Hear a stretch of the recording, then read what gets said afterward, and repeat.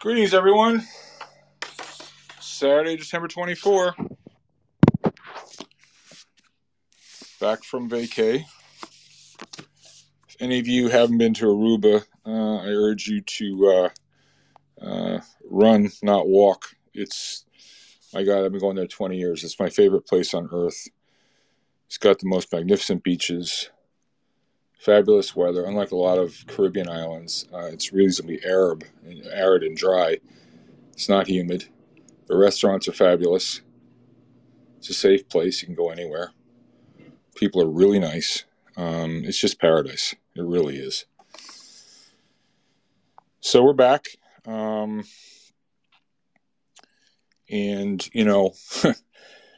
my partner always says that when I go to Aruba, things happen in markets. This time was no different. Tommy Thornton, I'm trying to get you up here. Please accept. There you go. And so, of course, the day I traveled to Aruba, Thursday the 15th, all hell's breaking loose in markets. Vacation was supposed to start 4 p.m. on Wednesday the 14th, but not to be. So I was doing some serious multitasking, trying to trade from the beach, and we had a highly satisfactory run the last couple of weeks. I'm getting kind of actually worried right now because everyone's saying really nice things about me on Twitter. It's probably a good sell signal. It's just Short George. Just as a month or two ago, people were dumping on me. And that just redoubled my resolve. That was a great buy signal. So I try to fade myself and fade the crowd. We'll talk about Nope later. I really don't want to talk much about Nope. As you know, I try to stay away from that in these rooms. What's special about December 24th? Today is Jim Chanos' birthday. I invited him to come to the room, but he's busy. And what's special about December 25th, aside from it being Christmas? Well, it happens to be my birthday, believe it or not. So, as many of you are aware, I don't celebrate Christmas. I happen to be Jewish. But I wish all my friends the best and happy holidays. So we're going to do something a little bit different. I know you guys think I'm totally wacko, but no, or half wacko. I'm not totally wacko. So I took the liberty of... I took a poem. 'Twas the night before Christmas. I know everyone's groaning like, uh-oh, what's going to happen now? So I want everyone to kind of bear with me on this. I've rewritten the lyrics, and I will post these to Twitter after I've read the poem. And in honor of my good friend, Mr. Thornton, he features in this poem. But don't worry, Tommy. It's all good. So...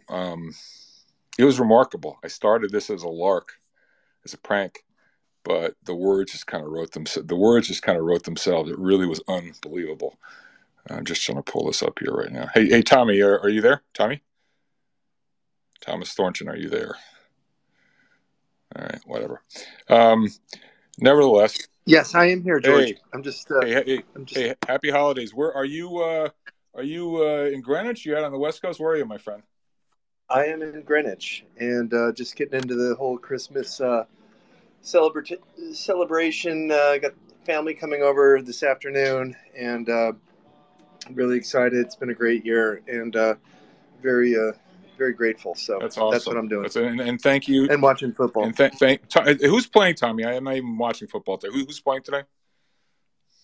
I see the Chiefs. The Vikings are beating the Giants. I can give you some scores if I just hit ESPN, but okay. Keep going. I want to hear this poem. Okay, here we go. All right. If you guys are liking this, I want to see your reaction, so you can put the heart thing and all the exclamations. So here we go. I know they say trying humor is dangerous because it's hard to be funny, but I think you guys are going to like this one. So 'twas the night before Christmas. 'Twas the night before Christmas when all through the house... Ty, please mute yourself. Hold on. Here we go. There we go. Okay. 'Twas the night before Christmas when all through the house not a creature was stirring, not even a mouse. The charts were posted by Thornton with care in hopes that St. Pal would soon be there. The bulls were nested all snug in their beds, while visions of bull markets danced in their heads. And Kramer in his kerchief and I in my cap had just settled down for a long bull trap. When then on CNBC there arose such a clatter, I sprang from my bed to see what was the matter. Away to the Bloomberg I flew like a flash, tore open the barrens to witness a crash. The moon on the breast of the new fallen snow gave the luster of midday to prices below. When what to my wondering eyes should appear but a miniature sleigh and 8 tiny reindeer. With a little old driver, so lively and quick, I knew in a moment it must be St. Pal.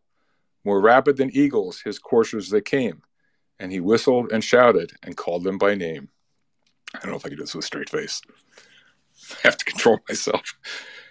Now, sailor, on. Now, sailor, now. Chamath. Now, Portnoy and Gerber. On Musk, on Wood, on Bankman, Fried, and Kramer. To the top of the porch, to the top of the wall. Now dash away, dash away, dash away all. As dry leaves that before the meme stocks fly, when they meet with an obstacle, mount to the sky. So to the top house the coursers they flew, with a sleigh full of toys, and St. Pal too. And then in a twinkling I heard on the stair the prancing and pawing of each little bear. As I drew in my hand, the chart turning around, down the chimney St. Pal came with a bound. He was dressed as a bull, his head to his foot, and his clothes were all tarnished with ashes and soot. A bundle of dollars he had flung on his back, and he looked like a peddler just opening his pack. His eyes, how they twinkled, his fed speak so merry.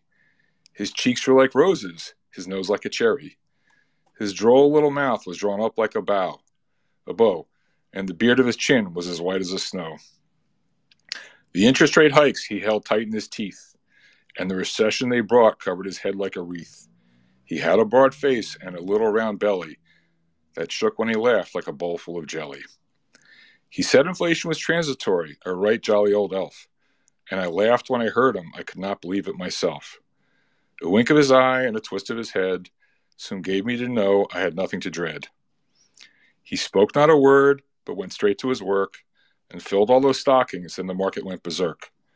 And laying his finger aside of his nose and giving a nod, up the VIX rose. He sprang to his sleigh, to his Fed governors gave a whistle, and down went the market like a falling missile. But I heard him exclaim ere he drove out of sight, "Happy Christmas to all, and to all a good night." So, there you have it. So, without any further ado, we've got a wonderful room today. We've got Tommy, and then we are going to speak of the auto company, the car company, which shall not be named because it's particularly timely. And we have Motorhead, who's up till God knows what hour in Tokyo right now. And I know a few followers of Tesla that are follow it as closely with as much green eye shade as Motorhead. There's a lot of narrative-filled poppycock that appears regularly on Twitter Spaces. You all know there's that one fellow who keeps running these spaces. Why Tesla will triple this year. I'm thinking of we're going to start running spaces. Why Twitter will go down why Tesla will go down 67% next year. Actually, I think it will. So enough with narratives and stories and opinions. I was really triggered by that space that Musk appeared in earlier this week. It's highly unusual that he puts himself out there. We'll get to that later. I don't want to get too far in the weeds on Tesla. We're going to get Motor up here in a second. But to me, the whole space that he participated in earlier this week was a huge sell signal. I mean, there were so many red flags out there. It was outrageous. So anyway, Tommy, we were last together. You and I spoke earlier this week, but we had that emergency space after the close on Thursday the 15th. We tried to circle the wagons. It was phenomenal. Yourself, Ian Harnett, Michael Howell, Cantro. I'm missing some folks. But we tried to sound the alarm. I reminded everybody that, you were unusually extremely short. Turned out to be, again, a very prescient call on your part. My hat's off to you. So, past this prologue, that was then, now is now. You and I spoke, I think it was yesterday or the day before. So, I want to turn it over to you, to Tommy, just sort of set the stage. Where do you think we are? Where do you think we're headed? And then we'll get this party started. So, Tommy, the floor is yours. Okay. Hey, George. Well, happy birthday tomorrow. I did not know that your birthday was on Christmas. You are the savior in my life. But I will say, I'm kind of going back and looking at predictions from last year from a lot of the sell side banks.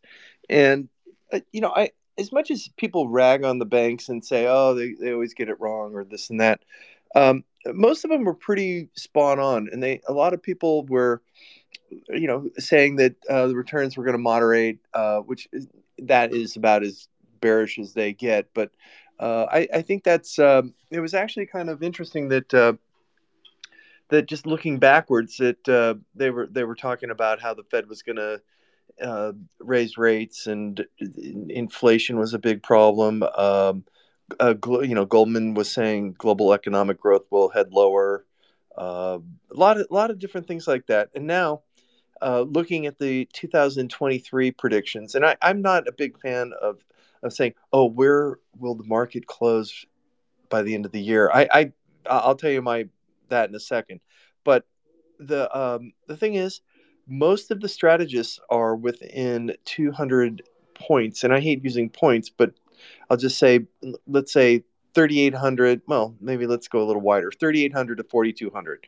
On the S&P, and that's about as narrow as it gets. And so I don't like looking at the end of the year price targets. I think it's hard to tell, especially there's a lot of stuff that can happen that can go right and go wrong. Um, and I'm not going to give you a target because I don't give price targets on just about anything. The thing that we have to just think about is this could be another year of a lot of sideways but very volatile on the upside and downside type of action. And I talked to you, George, the other day about, even though I'm bearish and you're bearish, and there's times where I will get bullish for moderate periods for bounces. uh, I think that if we go into the earnings season, and that's what's happening now. um, My wife just texted me, "Hun, it's Saturday and Christmas Eve." Okay, all right. She's calling her divorce lawyer. Yeah, Tommy. Right. Do I have this? No, no, no, no. No, I'll, Tommy. I'll Do you have the say, same problem I do with Susan, which is your significant other thinks you're having an affair? Yeah, you are having an affair with Twitter Spaces. Do you have that problem too? yeah, it's like, okay, it's just you might hear the tweet or the text coming my way, but actually, we don't have any family over right now. We can talk. I can talk. I'd be watching football, and would she be giving me a Yeah, hard time? Probably not. but But Tommy, you know anyway, what? Just tell your wife if she's willing to come in here and talk about what she thinks of the put call ratio in Tesla. She's welcome. We're very inclusive. So, like, what's the problem? yeah, but she's not a big fan of Tesla. I rented one in Los Angeles, and it drove her crazy. She was like, I don't understand this car. I hate it. Anyway, that's another story. But my view on 2023, uh, I think we're going to have this range bound type year, and that's not so unusual. It could go lower, and it could just have these bounces, just as what we've had. And it's kind of similar to what we saw coming out of the dot-com bubble. Maybe not the same as what came out of the great financial crisis, because QE and Ben Bernanke went crazy, stimulating.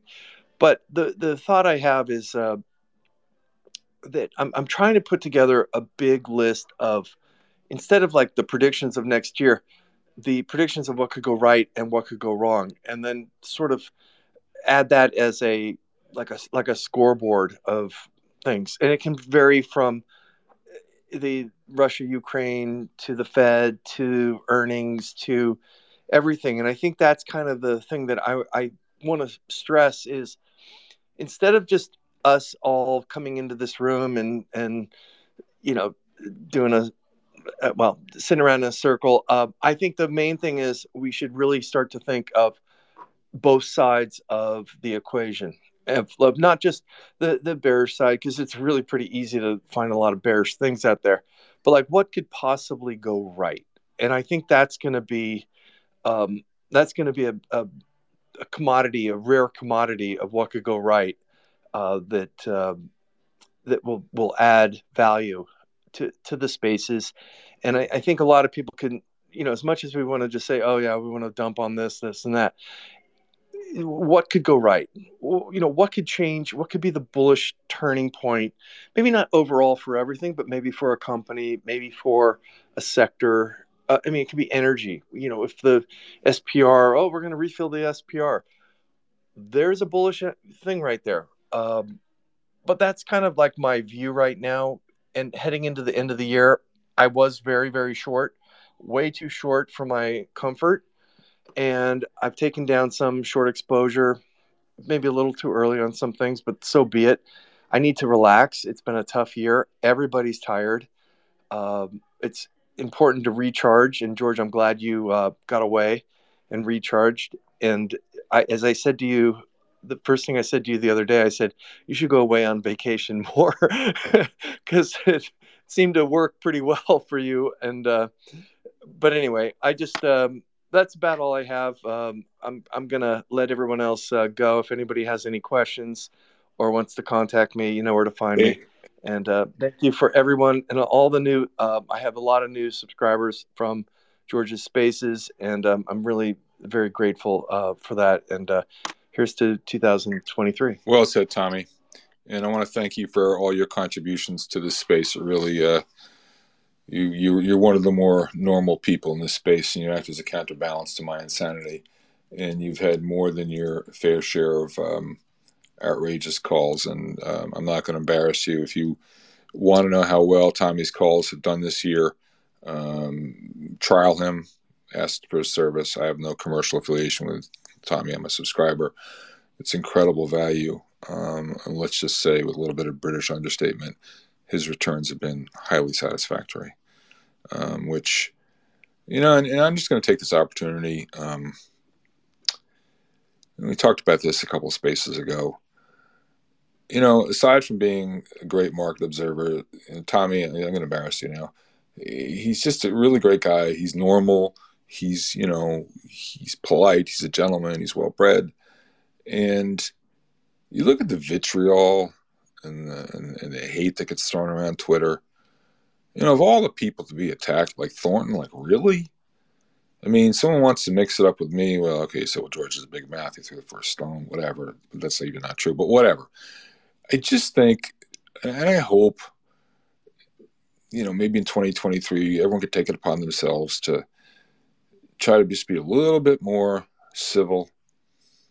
One of the devices that I try to use, and I'm sure we've all experienced this, and sometimes maybe we're all guilty of it. When you're listening to someone, are you listening to learn, or are you listening to rebut?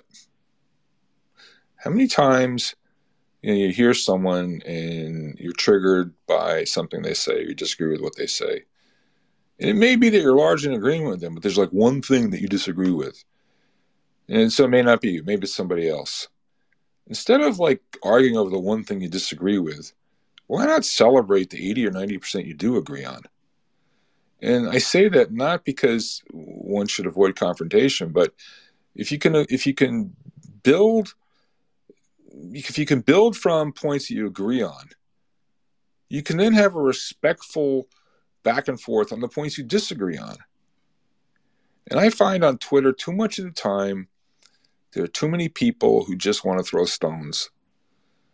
And I really wish that this anonymity or pseudo-anonymity was abolished on Twitter. I know there are reasons for keeping. I get that. Okay, there are puts and takes. I understand that, but I would just say, rather than argue whether it should. And by the way, no one's going to come up here. I'm going to shoot you down right away if someone tries to get into a debate over whether you should or shouldn't have anonymity. That's not the point I'm trying to make. The point I'm trying to make is by having anonymity or pseudo-anonymity, there's some people out there who say things that they wouldn't say otherwise. In an ideal world, I'd be for total anonymity and pseudo-anonymity, provided people, behave themselves and act, behave like you would if people knew who you were. And the amount of vitriol and invective by know-nothings, and people, who follow me, a couple of weeks ago, I had a lot of shit thrown at me because the fun got off to a bad start. And a lot of my friends came to my defense. Losing money is part of the game. If you're not losing money, you're not taking enough risk. And if you haven't been in the seat before, you don't know what it's like. So when I call people out, I don't call people out for losing money. I call people out for being what I call bad actors, being dishonest. There's a difference, huge difference. And in fact, for every person that gets their nose bent out of shape because I go after a bad actor, I have 100 of you thanking me for putting the truth out there. So I would just ask everyone, kind of as a resolution for 2023, to just try to be a little bit more patient, a little bit more civil, a little less judgmental, and try to find more where there's a common ground. And also, I would say, when someone is talking crap, it's incumbent upon you to call them out. So if someone's attacking Tom Thornton, and if you think Thornton is a reasonable guy and is in the right, it behooves you to speak up. Because, the policing on Twitter, the patrolling on Twitter, Twitter is it's a wonderful thing we got here with these spaces, but it comes to the downside. And I think as a community, we can self-police. And look, sorry, go ahead, Tommy. Go ahead. Hey, George. Well, thanks. And I'll say this. The best thing to do on Twitter is when you have someone who is one of those anonymous people that all they don't put any content out other than tell everybody how bad they are. And, we all have those, and it's okay. All I do is I just block them immediately, and I don't really care. And listen, I'm all for discourse with people that have a differing opinion with me. There's times where I'll rib somebody a little bit, and, I don't go over the line, but they'll rib me back, and I can handle it. I'm a big boy. I've developed a very thick skin over the years, and I suggest everyone else do that as well.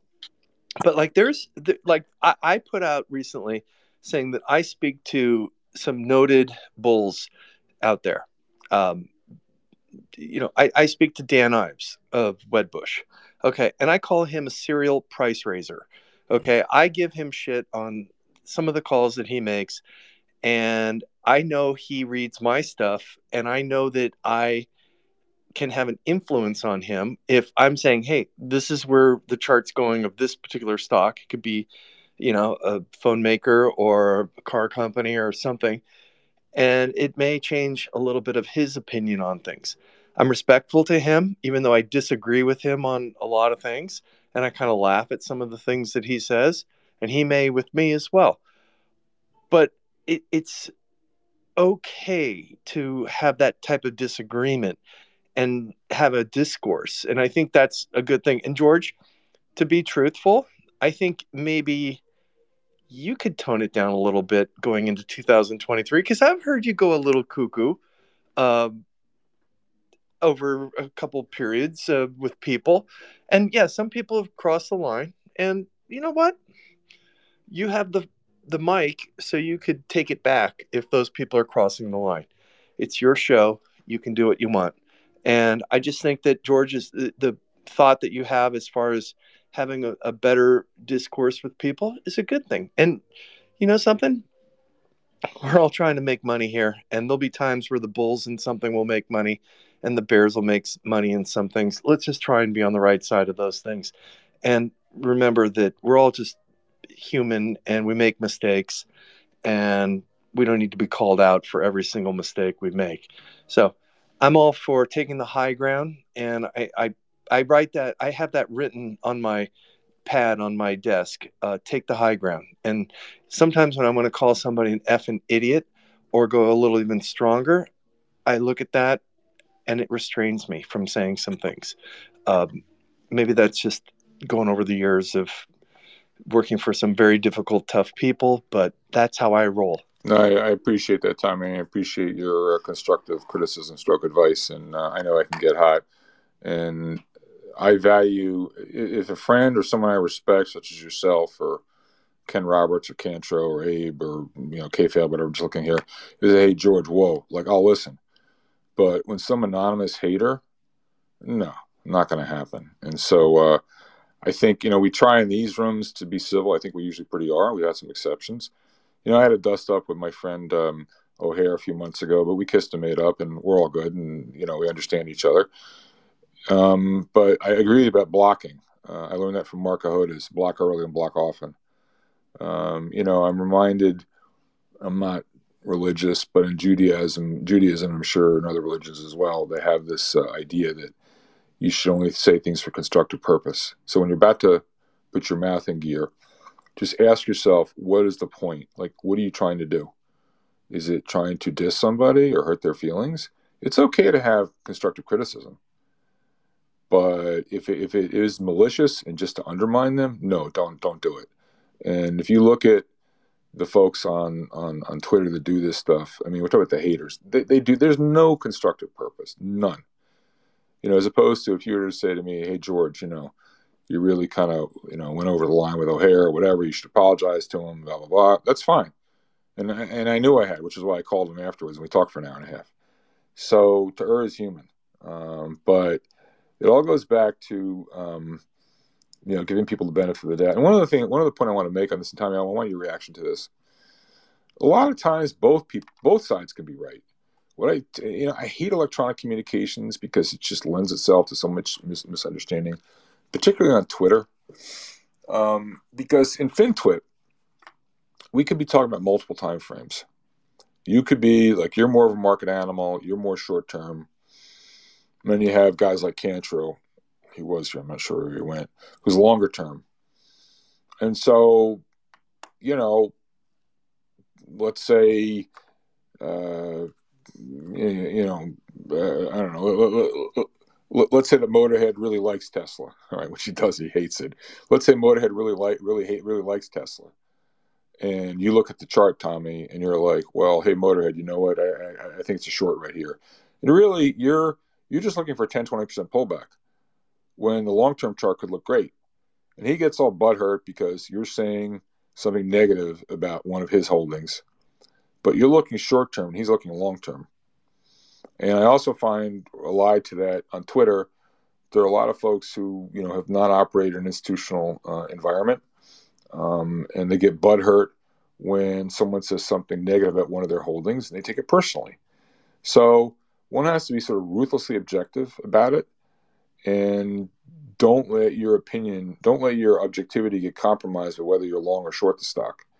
And then also give the other guy bandwidth. Like, Motorhead might say, oh, okay, well, instead of hating you because you said something about his favorite long idea, you might say, okay, I get it. Yeah, I see that the RSI is at 80 and it's 30% over the 50-day moving average. Yeah, it's entitled to a pullback. So instead of fighting with each other, Thornton's bearish on Tesla, Motorhead's bullish, just celebrate the diversity of opinion and just understand and accept that both can be right. And the problem is a lot of investors on here, they just get butthurt. I'm using that phrase a lot. That if anyone says something contrary to one of the positions, they take it personally. And Tommy, I'm sure you've experienced that before. You got any thoughts about that?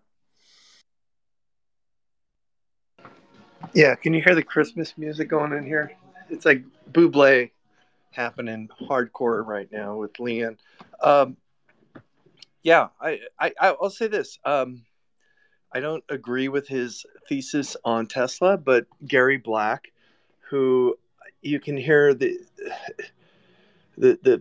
agony and I guess just frustration with Elon Musk and what he's doing with Twitter, that's taken away the focus from Tesla.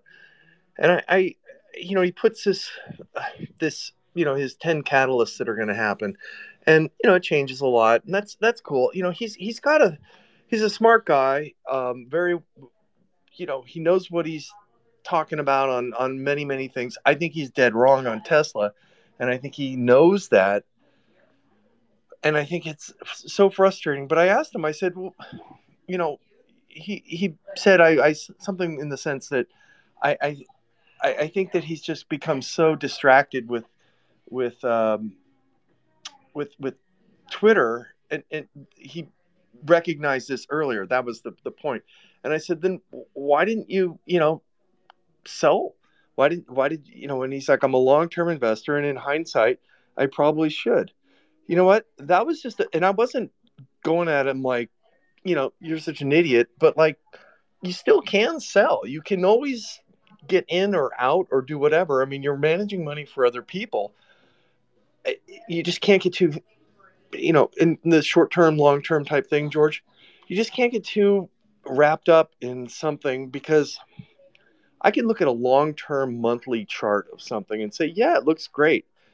But there's been a 20% drawdown in, the last 6 months in something. And that's not acceptable for a manager who manages money for other people. So yeah, time frame really matters.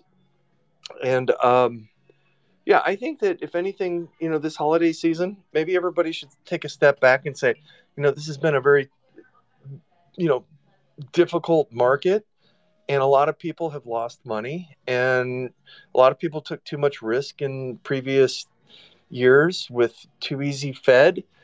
Maybe it's time that, instead of bashing them and saying how stupid they were, look, a lot of us have gone through these periods. We kind of recognized what was going to come down. We still make mistakes, but still, the point is, have some empathy. Empathy is like my most.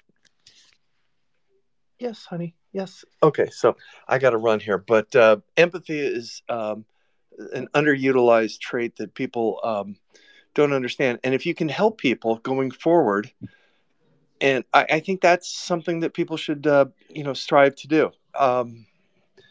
And civil discourse, George. I think Amen. that's key. Amen. Okay. Hey, Okay. I'm just gonna go on mute here, because I'm sensing yeah. uh, All marital right. So Tommy, marital issues 100%. here. Thank you for being such a friend.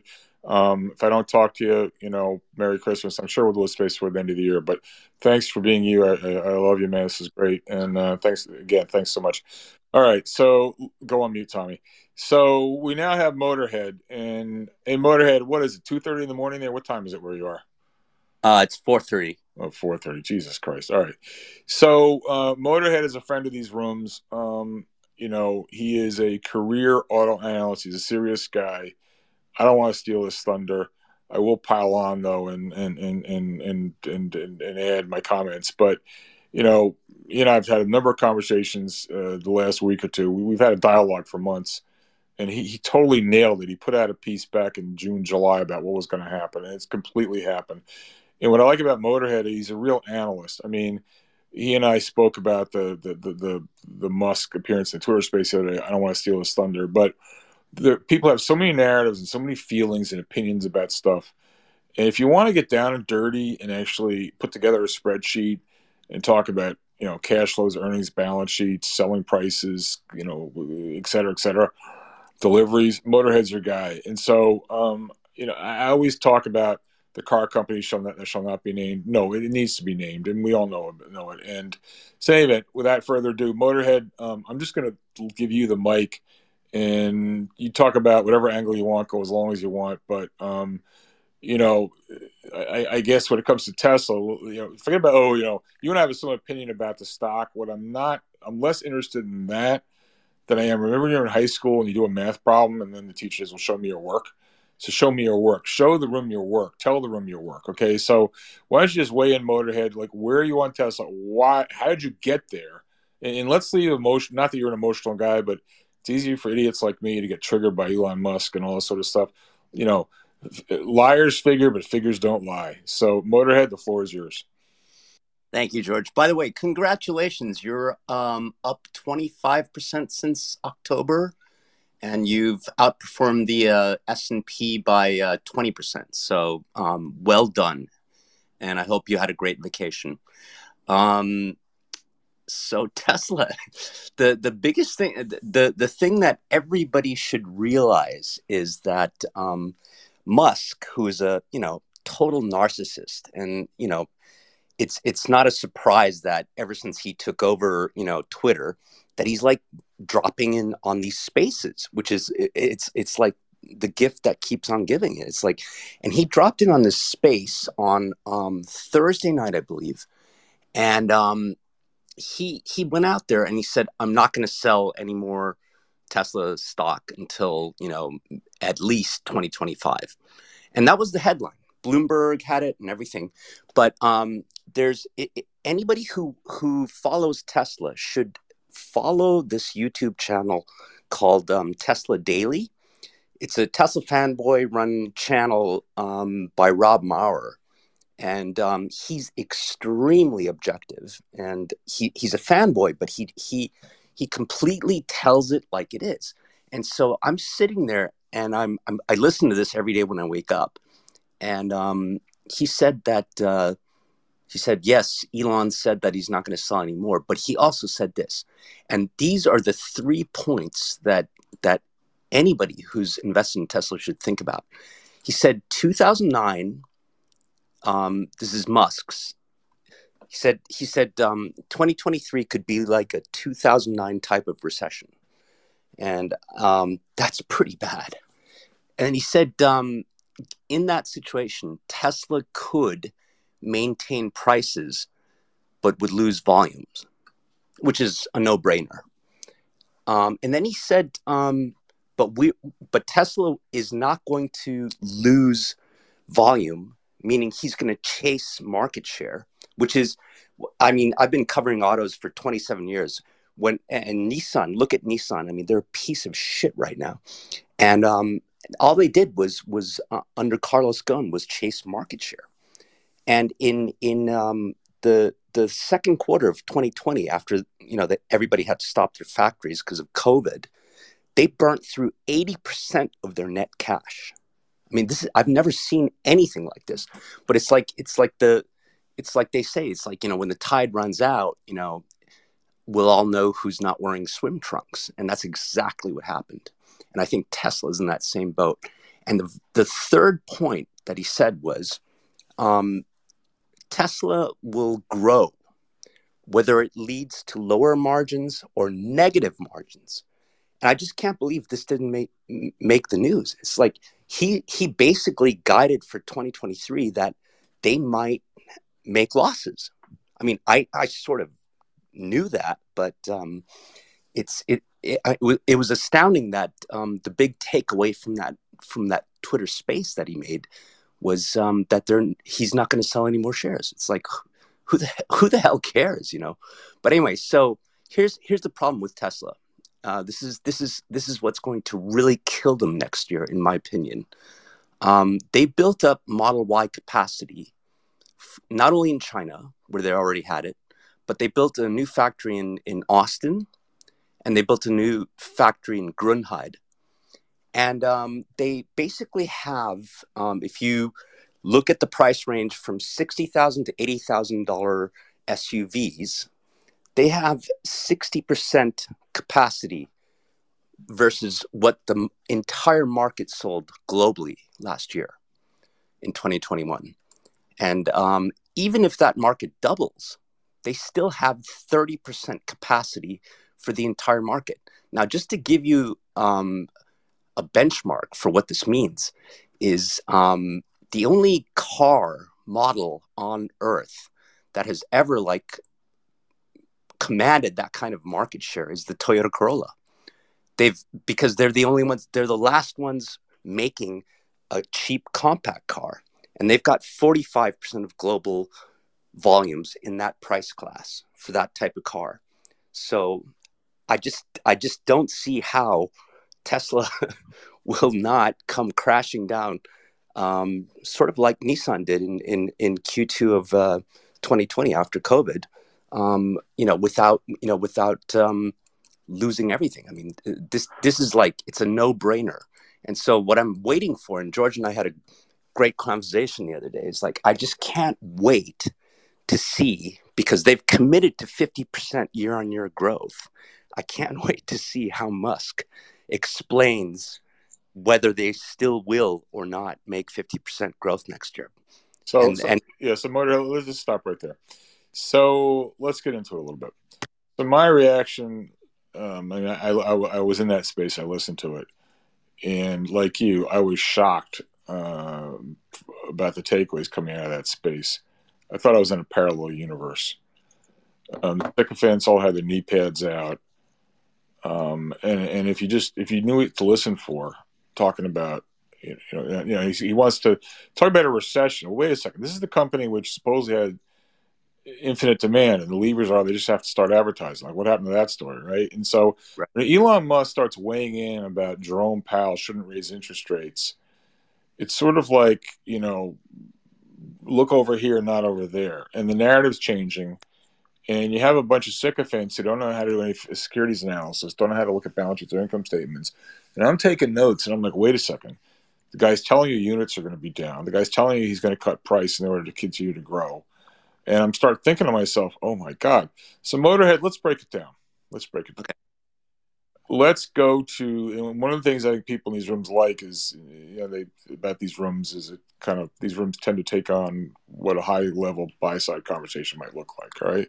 So from one auto analyst to another, you and I, to talk about, let's first talk about 4Q in terms of what you think deliveries are going to do relative to expectations.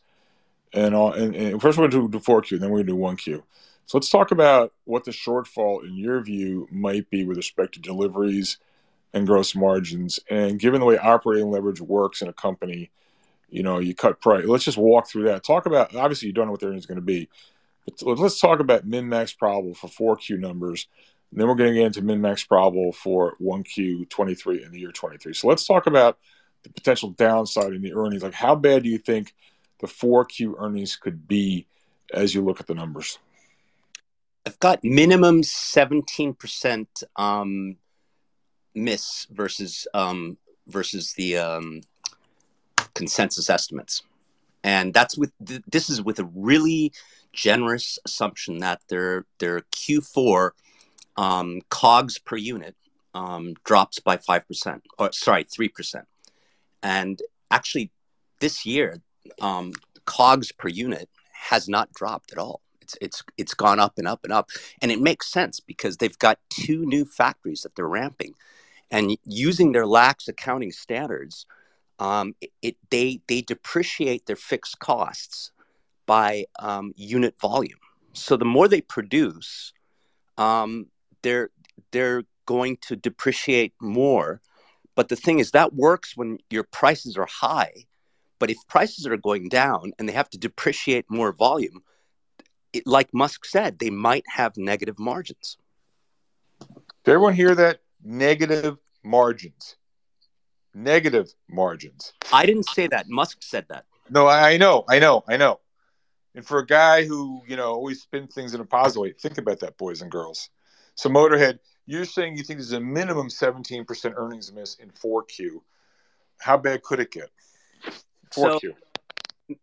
Minimum 17% miss in 4Q. And by the way, my delivery estimates are 420,000 units versus consensus, which is 430. I don't care about, you've got all these Tesla fanboys counting cars and thinking they're financial experts. I don't give a shit about the volumes. It's all, I've been an auto analyst for 27 years. You can sell all the volumes you want, but if prices go down, you're gonna lose money. But the point is, if I take Q4 COGS, cost of goods sold per unit, and let's say I give it, let's say instead of going down 3%, it stays flat with the Q3 level. Then I mean, it's a shit show. I mean, we're talking about, instead of a 17% miss, we're talking about a 27% miss. Okay, so Motorhead 4Q, as the plane inflects downward, 4Q only begins to reflect what could happen. So now let's roll forward to 23 with a full effect of price cuts and declining volumes hits, and talk about what you think. I mean, they keep talking about 50% or unit growth, all this nonsense. Talk about what the min-max probable where deliveries might go, and obviously, they can sell more if they just cut price more. So there's a trade-off between pricing and volumes. But talk a little bit about where you think deliveries could go, what growth in deliveries could be in 23 relative to the consensus. And then, so let's start with that, and then we'll talk about margin. So contrary to 50% unit growth is what they've been promising the street or guiding the street. What do you think unit growth might look like in 23? Well, I mean, it depends on prices, but I know these guys, and they'll drop prices and they'll try to fake it on the accounting front. But I see the street has 1.9 million for next year. I've got 1.5, so only 16% growth. Wait. The street's at 1.9 and you're at 1.5. Did you say that? Did you say that? Yeah. 1.5, and this year's going to be what, like 1.4? This year's going to be 1.3. Okay, so now the company whose units are supposed to be growing 50% a year forever, it's only going to be up 15%. Your best guess in 23. Did I hear you right? Right, with about 15% price cuts. Okay, so now let's play with this, Motorhead. Tesla's gross margin using their fraudulent accounting. By the way, we have a witness. We have this fellow Whalen who's going to come in the room up on stage in a minute after you. Okay. I think he used to work in the Fremont factories. This is going to be good. So Motorhead, using their fraudulent accounting, where they capitalize a lot of expenses, they claim to have, what, a 27% gross margin or some nonsense like that? 30. To just explain, 30. Sorry, 30. Okay. Explain to people, to steal that line from Margin Call. So, Mr. Motorhead, I understand that you know something about automobile income statements. Okay, fine. So, Mr. Motorhead, if you have a 30% gross margin and you cut prices by 15%, what does that do to your gross margin? Pretend I'm a golden retriever or a small child. Okay, so I've got given the price, so I'm assuming like a 15% price cut. I mean, that's minimum for Tesla next year, because no one's buying cars right now unless they're discounted. I spoke to Subaru yesterday, by the way, and they're saying that the loan situation and the lease situation is getting really screwed up, and they don't even have a captive finance division. But what I'm saying is that they're fine because they have dealerships, but Tesla sells directly to the customer. So all these 30% price hikes that they had since COVID started, they pocketed 100% of that. The OEMs, the legacy guys, their dealers pocketed most of the price hikes. So what's going to happen is you're going to have the OEM, and they're starting to lower prices. And they don't care, because it's like they make 75% of profit growth from increase in output. The OEMs do, the legacy guys. And Tesla probably does too, but if their prices go down, they lose money. So I've got unit volume going up 16%. I've got prices going down by around 15%. And that's generous given how expensive the cars are right now. And we're already seeing order cancellations. But so I like to look at operating margins, because, the US, big three, they like to use, gross margins, which doesn't include R&D, and Tesla does it more sort of like on a European accounting style, which puts R&D at SG&A. So I look at operating margins. So they made 16% operating margins in Q3, ex ZEV credits and all that. I see that going to 12% in Q1. And just to give you an idea, I'm looking at Q1 consensus right now, and the consensus net income, GAAP net income estimates are $4 billion. I've got 2.5. And by the way, Motorhead, if you're talking about 16% operating margin, ceteris paribus, and you cut prices by 15%, How do you get only a 12% operating margin? Why shouldn't it be a number closer to zero? It's yeah, I agree. But I'm modeling things out the way Tesla runs their books. So Right. I'm a victim. No, fraud. I get that. I get that. But in terms of just simple numbers, again, liars figure, but figures don't lie. So listen, the future's unknowable. It's always min max probable. But what you're describing is a left tail, which is so enormous. I mean, the decline in earnings for Tesla could be just like unbelievably bad, don't you think? It's catastrophic. Like I said. I mean, I'll post this chart later, but Nissan was the dodgiest, in terms of accounting and in terms of like you're following their monthly unit volumes and everything, and then they come out with this earnings surprise when they should have like an earnings demise, and so they frauded their way through through the QE bubble from 2009 to whatever, and then once COVID hit, oh my God, so Toyota and all these other guys they did badly. But Nissan actually, they burnt through 80% of their net cash, and they had to issue a $3 billion bond after that. Right. So, Mona, let's put it this way. What are consensus earnings per share for Tesla in 2023? Markets are forward looking, so let's figure out fourth quarter 22. What are consensus earnings estimates for Tesla in 2023? What is your sort of best guess? Not trying to be a hard ass about it.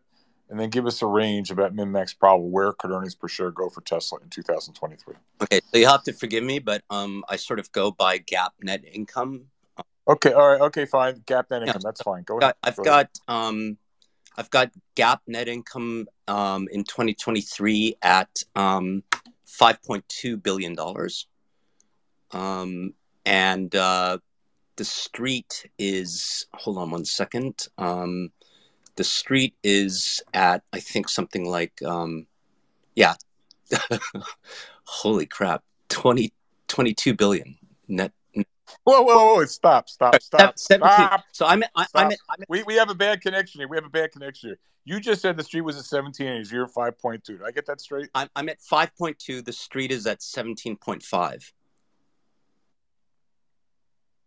Mic drop. Okay. And then Motorhead, that's like your single point best guesstimate. But if you were to like bracket that in terms of how good could it be and how bad could it be, what's the range you could see on this thing? I think realistically, given like I've seen, I've been through the .com, the financial crisis and all that, and I've followed autos through the whole time, and I think to be realistic, I think Tesla will make a loss next year.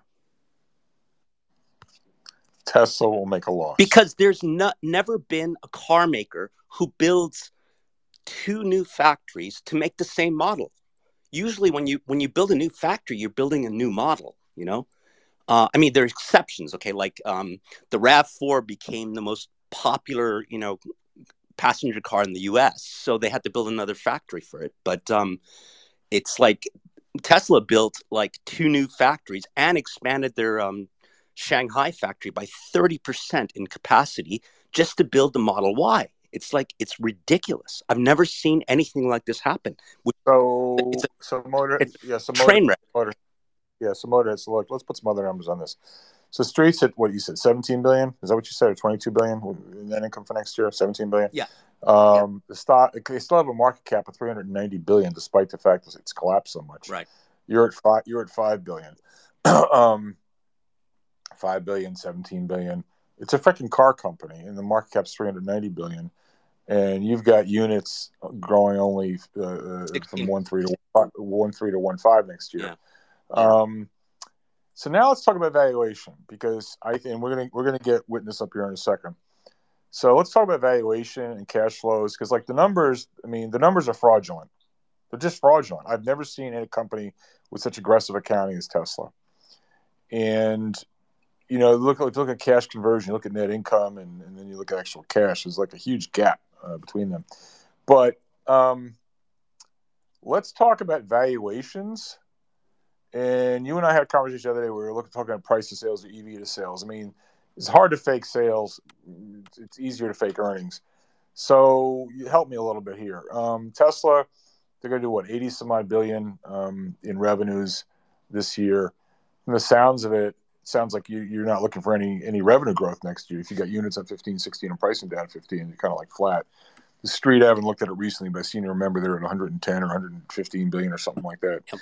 So at 85 billion, you're at 4.5 times flat sales in terms of EV to sales. How does that stack up to other automobile companies, Motorhead? I mean, from recollection, from memory, don't auto stocks tend to sell at like half of revenues or something like that? Yeah. So I mean, the average. So counting up the big boys, right? The ones who make like 5 to 10 million units a year. Their average EV to sales ratio is something like 0.7. Tesla is like 3.5. So here's what I did. I gave Tesla Ferrari valuations just to see, based on my estimates. So if Ferrari trades at a 34 times earnings on 2023 estimates, if you give the same multiple to Tesla based on my estimates, not consensus, Tesla should be at $50. Now, the better one is EV EBITDA, and even there, this is assuming that they don't make a loss next year, which is 50-50 in my opinion. It should still be like at $90. So it's and that's actually flattering to the company in the sense that if you were to put this in the same EV to sales multiple, let's do it that way. EV to sales multiples, other auto stocks. What do you come up with, like 30 or something like that? I haven't done that calculation in a while, but yeah, but think about it for a second. You said the average guy's at 0.7. Yeah, these guys 3.5. So take 80% off.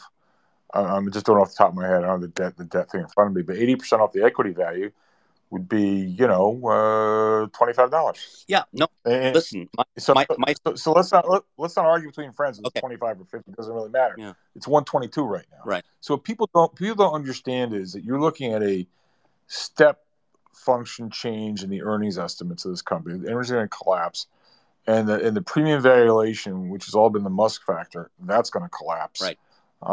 And let me ask you this, Motorhead. What really triggers me? I like people who disagree with me because I learn from them.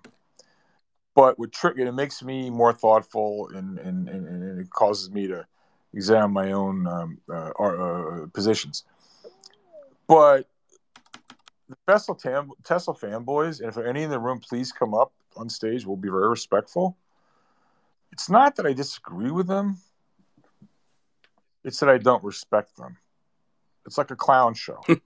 You and I could agree. I want your reaction to this. You and I could agree. You're being too hard on the gross margin here, and you're not giving enough credit for the R&D over there, and da-da-da-da-da-da. Okay, it's a clown show. Yep. These guys don't know how to do any analysis. Yep. And so they substitute all this other nonsense, which is again, liars figure, but figures don't lie. It's all about the narrative. It's also about Elon. By the way, I hate people saying Elon. It's like they're his personal friend. It's like when you watch sportscasters talk about Michael Jordan. Michael, who the fuck are you? You know him? No, it's Michael Jordan. It's Elon Musk. Elon. Okay. And so whenever you hear somebody talking about anything except numbers, it's like they're playing tennis, running around their backhand. The reason they talk about anything but the numbers, witness, we're going to get to you in 1 second, because they can't talk the numbers. It's bullshit for substance. And what I like about you is you got the goods. You got the numbers. Liars figures don't lie. And so, Motorhead, let me ask you, in your travels, when you come across some Tesla bulls, forget about the bears. I don't want to get a bear echo chamber. The bulls. Are there some bulls who you can actually, and witness, we're going to get to you in a second. Are there some bulls out there who you actually respect their analysis? Yes. No, there are. Believe me. And I take. Hey, how does that argument work? How does that argument work? Well, I mean, so there's this guy Matt Smith who does models as rigorously as I do, and so we compared our earnings estimates in Q2, and he was right. I was completely way off. But it had to do with the sales of Bitcoin. But the point is that there's some guys out there like Matt Smith who really do a good job on doing their earnings models. I would say that's the only guy I know. There's some really sensible guys out there. I actually have a lot of fanboy friends. I mean, Twitter friends. I mean, there's some really smart guys out there, but the majority of them, unlike the Tesla Q crowd, they just don't know finance. Exactly. All right, so Motorhead, I'm going to stop and Hey, George. Yes, Motorhead. We've got Carl Hansen on the space.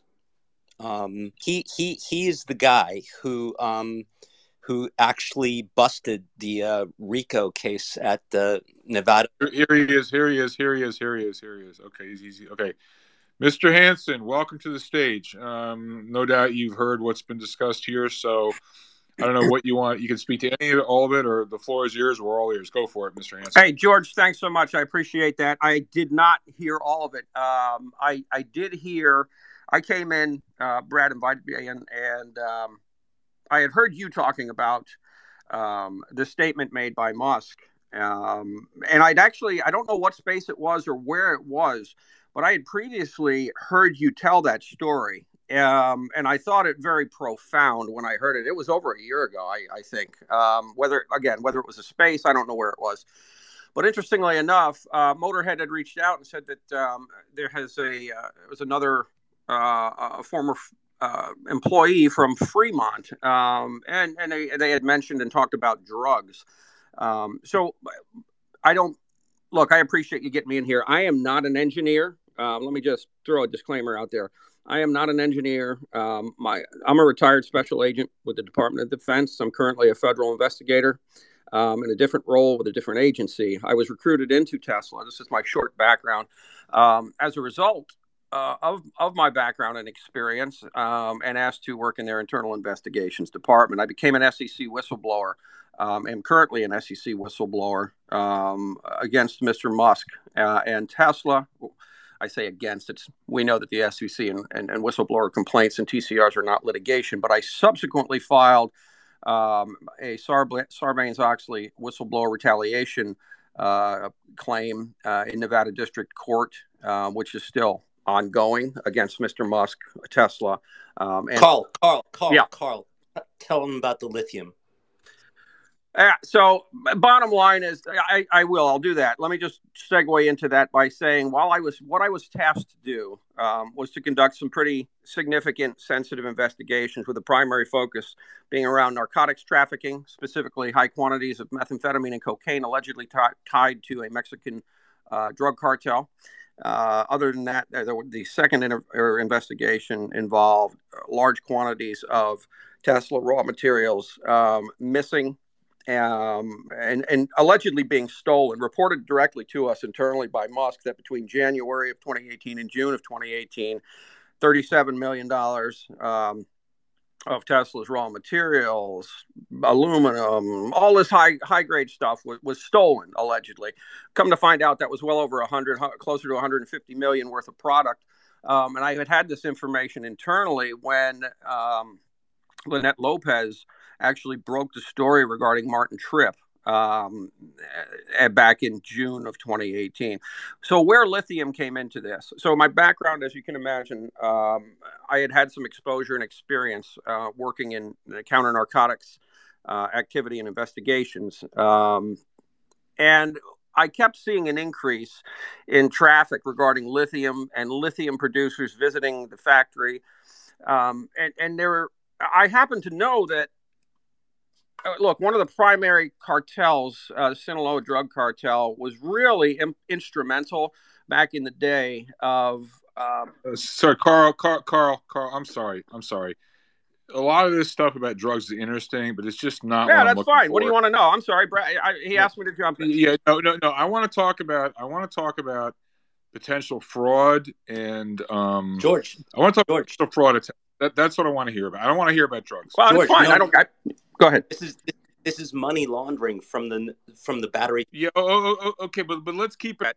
When I was targeted inside, one of the things that you're talking about with respect to fraud is that it was regularly put out from executives, VPs, and individuals on that production line and floor that Mr. Musk's directives were clear. We'd get called into what was called a place called the War Room, exclusively investigations personnel directed by a team of thugs that Musk hired from Uber. Okay, and the only focus, the sole focus, and the directive from Mr. Musk was that he didn't give a shit about anything other than the Tesla's fucking stock price. That was the bottom line. He was tired of complaints. He was tired of people bitching about why they were having problems with, at the time, the Model 3 battery pack. Okay, and then we had the 420 funding secured situation, which was more fraud. That ultimately the DOJ was brought in with the FBI to conduct a criminal piece of that investigation, and ultimately, for reasons and information that it doesn't matter. The point is, everything going on in 2018 during my tenure was being directed by Mr. Musk and investigations into these other things. Okay. Sorry to use the word remiss. Whether the drug trafficking, the fact remains that between February of 2018, January of 2018, and June of 2018, unbeknownst to people, the FBI had an ongoing sealed investigation into a drug trafficking organization that was, in fact, moving large quantities of shit from Mexico. There was talk from investigators I spoke with that allegations that somehow this was related to large-scale money laundering and fraud. I never got that far. I was shut down and pushed out. So my point being is that I don't care about my personal situation. I'm not looking for accolades or pats on the back. But I'm just going to shut up and let you guys talk, and I'll listen to other people. Thanks. So, Carl, can you speak to any knowledge of financial fraud at Tesla? I can speak to no personal financial fraud knowledge other than what I was made aware of in coordination and interviews and testimony provided to and discussions with Martin Tripp's then former attorneys. What they told me. I have no specific firsthand. So maybe I misspoke. I didn't choose. It's my fault. I didn't choose my words carefully.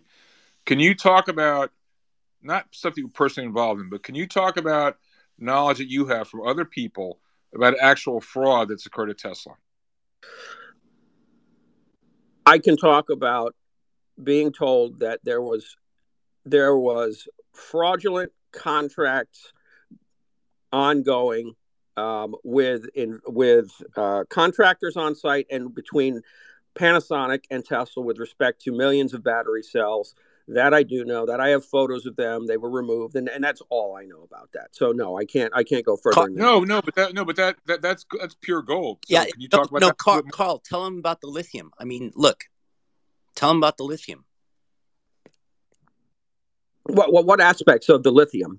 So here's it. Okay, with the lithium, and again, it tied into the narcotics thing just because. But I went down. I started. There was lithium. This is a large lithium people coming up from Mexico, South America, Asia, all over, and they're doing these visits. And I started to inquire because I had identified the FBI investigation at that time tied to this methamphetamine shit.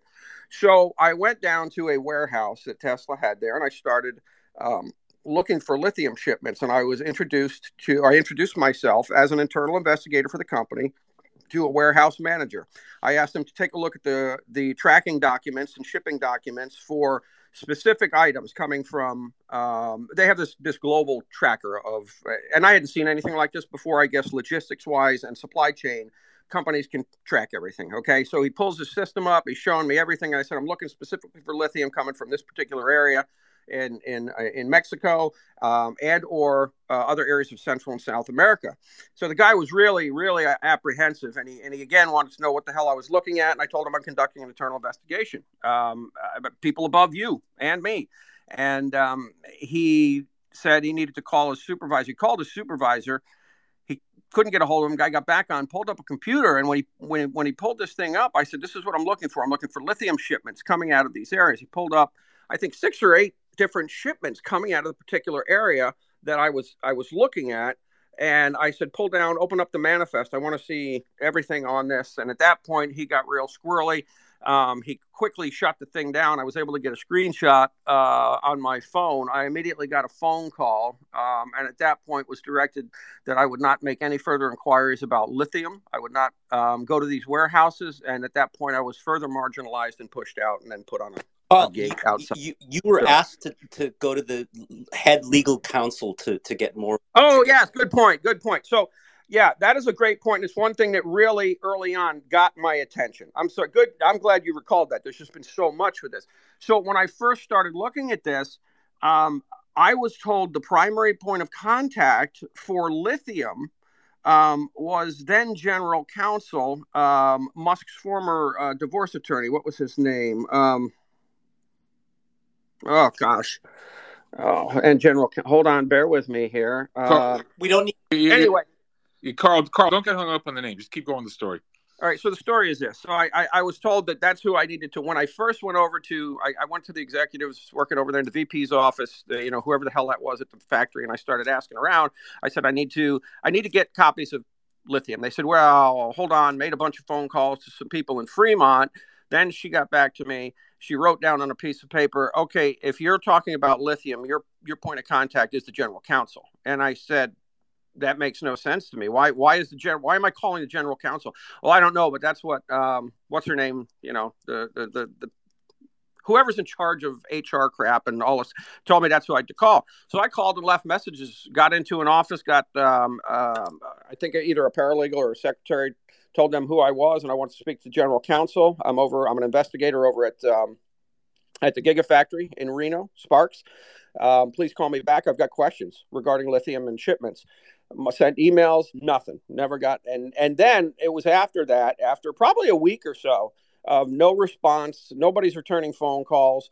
And again, I was perplexed by why the hell I would talk to Tesla's General Counsel regarding lithium. So that's when I took it upon myself, at the direction of my boss, to continue my investigation, to go back down to the warehouse. To go to the warehouse initially, and that's where this all transpired. And then subsequent to that, like I said, I was removed from the picture, and the equation was further targeted, and ultimately, the rest of it. What was lithium used for?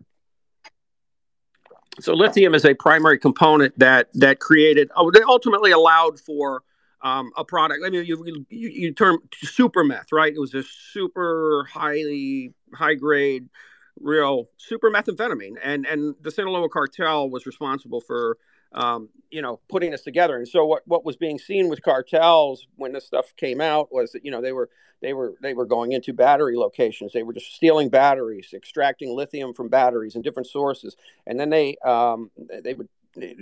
there were issues tied to solar, and battery packs related to solar. And so that's what was going on with this. And that's why the lithium came on my radar, because I had also identified the drug trafficking organization. It was under investigation. I had 5 employees, members of this cartel, working at the Gigafactory during this time.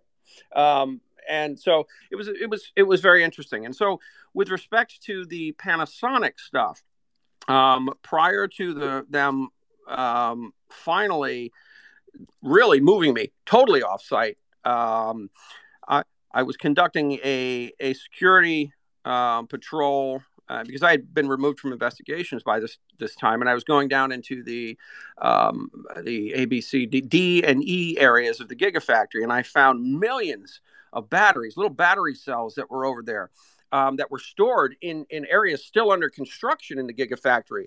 And I was approached by an engineer from Panasonic. Sorry, I say an engineer. I believe he was an engineer from Panasonic, who said, hey, sir, because he saw my uniform, right? And he said, look, all these battery cells, we've got hot work here. This is all under construction. We got welders. I've told them, and we can't have this. They were worried about these lithium battery cells, and we're talking millions of them. So I started taking photographs of this, and then I went over to Panasonic's people, and I said, hey, because I knew an investigator that was hired over there.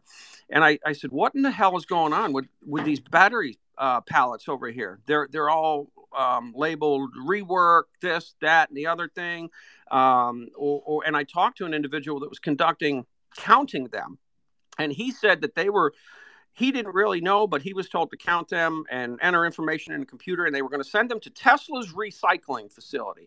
And that had been the second time that I had heard from somebody with some credentials about a place called Tesla's recycling facility. This tied into the larger scale theft of copper and other things that were ongoing. And I had been told by a superintendent, it was going to Tesla's recycling facility. Well, Tesla didn't have a recycling facility. The only thing that came into play where we thought that there was more fraud was some type of behind-the-scenes operation with Redwood Materials, which, if you remember, J.B. Straubel created Redwood, right? Redwood opened shop in Carson City, Nevada, officially in August of 2018, all about the same time that I'm doing this, all these millions of battery cells. And then I was told that there was confrontation between a vice president for Panasonic who was in charge of these cells and productions, and there were contract issues, and that they felt that Tesla was somehow defrauding Panasonic with not meeting, goals. But again, that's not my wheelhouse. Okay, I don't have expertise in that. You asked what I was told, what I heard. Those are things. Carl, I appreciate it. It's really helpful.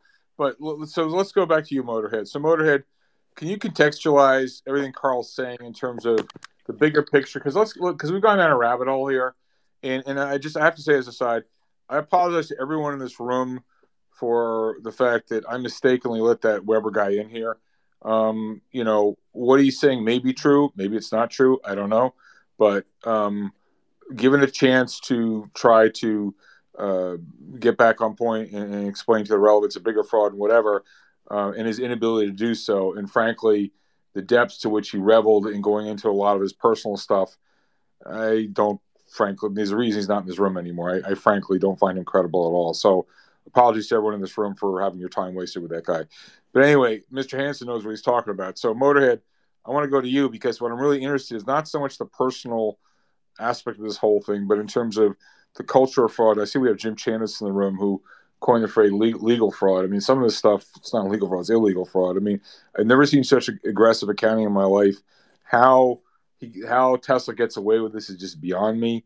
So Motorhead, could you give us some perspective on, your assessment of Tesla's accounting practices vis-a-vis other auto makers, what all the other makers have told you how they view Tesla's accounting practices, and how do you think Tesla gets away with this, Motorhead? So, the way Tesla gets away with it is because, there are no regulators who are willing to go after them, unfortunately. But listen, Weber and Carl Hansen's testimony, it was their personal experience, and let me just put everything into a nutshell.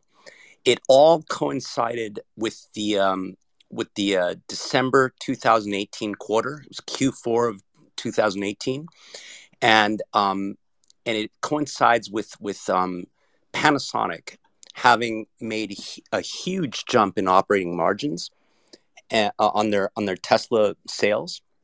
And what it means is that there was a lot of dodgy stuff going on at that time, just like Carl said and just like Weber said.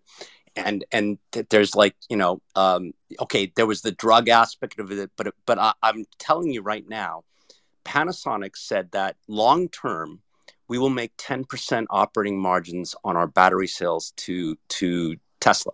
Now, I've been interviewing them since 2010, and what happened was when they were ramping up the Model 3, like I just said, is they were taking losses, and then all of a sudden they went from operating losses to like a 11% operating profit margin. I'm like, oh, isn't this great? And they're like, don't get too excited about it. I'm like, why? And they said it's because Tesla ordered too many battery cells from us and asked us to hold on to the inventory. So this is a huge fucking deal. I mean, when you're a, an auto manufacturer and you order stuff, it goes into your raw materials, your inventory. And so, all right. So look, it boosted. Let me just finish. It boosted cash flow by about $200 million. At that time, that was huge for them. No, I get it. Okay, it's interesting, but let's just, you know what? I'm going to reset the room right here because I want to apologize to everybody in this room. That guy Weber should have never been allowed in here in the first place. I've blocked him. I think he's full of shit. I think he was lying. I think he was just trying to grab attention for himself and has poisoned this room. So because of that, we're going to change this from completely. We're not going to talk about Tesla anymore. We are done talking about Tesla. This is a reason why, for so long period of time, there's certain things we try not to talk about in this room. One is crypto, the other is Tesla. And Motorhead, you did a great job, and I thank you for, your real tour de force. But that guy, and Carl, I thank you as well. But that jackass Weber, I could use stronger terms than that. That guy is a self-aggrandizing, attention-seeking piece of garbage. And I don't believe a word he said. And I'm sorry anyone had to listen to that nonsense. I think he's a complete fraud. He is a complete fraud. And you know what? If he's got a problem, he can come back in this room and say it to my face. He can go pound sand as far as I'm concerned. I use the term bad actor. That guy's a bad actor. The hell with him. All right, so Motorhead, let's just get back on point. And maybe you can trigger Jim Chanos here. It'll come up. So the elevator pitch Motorhead on the short is you think deliveries, they'll be lucky to do 1.5 million next year, up from 1.3 million, which is only up 16%. The Street's at 1.9 million. Street's at $17 billion in GAAP earnings for 2023. Hey, Jim, I hope this will trigger you. You think it's going to be $5 billion. You think they could lose money. Yep. And your reaction to the space today was the same as mine. I mean, as I tweeted out, he's basically paving the way for a huge profits warning. And all of a sudden, he's become an expert on Fed policy and Jerome Powell. And whatever happened to, we can sell as many cars as we need to. We just don't advertise. Here, I think we got him out of his cage, out of his cave. So, Mr. Chanos, welcome. Happy birthday, my friend. I don't know. I'm sorry you probably had to listen to some of the nonsense, but if you were in the room earlier, Motorhead was masterfully set as to why he thinks Tesla could lose money in 23. What do you say about that, Jim? Well, I only stopped by to wish you a happy birthday, George. You're a day after me. So, and I'm on to my second Bloody Mary on my birthday. But so happy holidays, everybody. I didn't catch any. I just caught the last 10 minutes. So I apologize. But yeah. So look, Jim, I'll just give the accelerated elevator pitch. Motorhead's like, deliveries will be lucky to do 1.5 million, only up 15% next year. He thinks prices are down 15%. He's got a $5 billion gap number for 23. He thinks they could lose money. We both equally view Musk's out of character Twitter space appearance and everything he said is paving the way for a huge profits warning in 23. That's the gist of it. What say you? Well, you have to remember that what you need to focus on is China, because this company was unprofitable as late as 2019 until Shanghai ramped. And when Shanghai ramped, gross margins exploded from basically mid-teens to mid to high 20s. And if you obviously look at their 10K and even some of their disclosure in their 10Qs, it's very clear that all their money is made abroad, and we believe almost predominantly, if not entirely, in China. And so the demand problems in China are real. You saw the news today that they pulled forward the plant closing by a few days. Okay, whatever. But you also have to understand that selling $50,000 cars in China is the same as selling $200,000 cars here. It is a very small market, and based on income levels. And so once you get to backlog demand, and we know that that's been dropping for 6 months, incremental sales, despite the ramp of the Shanghai factory, are going to be increasingly difficult in that part of the world. Now, I don't think Berlin is going to be a profitable factory, and we know that the U.S. has not been profitable, even when Fremont maxed out by 2019. So all of the special sauce here is in China. That's where the cash flow is. That, whether or not it can be repatriated is questionable. And so on top of all of that, he's now facing, it looks like, demand slowdowns generally beyond China. And so, whether it was Dan Ives, I don't know if you saw my tweet yesterday, Super Bowl Dan Ives very quietly, cut his out year revenue numbers. He's got 16% growth in the fourth quarter next year versus this fourth quarter. And the sell side sees what we're talking about. Make no mistake about it. They're just trying to tiptoe the numbers down. And increasingly, it's going to be very, very hard to justify this. Tesla's growing at 40 to 50%. It's probably not going to happen in 2023. We're beginning to see number cuts, and tell me that any technology company does well. I remember Dan Benton's crib sheet from 2000. You don't buy technology stocks when numbers are being cut. Tesla is still at 5 times revenues here, and numbers are being cut. And I don't think you need to know anything much more about the story. Other auto OEMs trade at 3 to 5 times gross profits. Tesla is still trading at, let's see, they're going to make about $20 billion in gross profits. Tesla's still at 20 times gross profits. 100%, Jim. Hey, Jim, could you just hammer home the point again that you've eloquently made so many times about the size of the luxury car market globally and where Tesla is now? So prior to the pandemic, the luxury car market globally was about 2 million units. That was prior to the pandemic. It exploded, paradoxically, post-pandemic. And really the luxury car market, which is US dollars 50,000 and up, is about 4 million units globally right now. Half of those in the US. That's your market. And that's, until Tesla gets a $25,000 or $30,000 car with bells and whistles, even the Model 3, pushes $50,000. And the Y and S and X are, of course, well above that. So this is an aspirational market. It is a much smaller market than people think. It's not infinite. And so, you get to 1.5 to 2 million units this year. And that's, by the way, that's not EV. That's all cars. You get to 1.5 to 2 million units, and you're talking 40 to 50% of the entire luxury car market. And at that point, law of large numbers kicks in and rate of change kicks in, and you don't keep growing at 40 or 50%. And that's where we are with Tesla in 2023.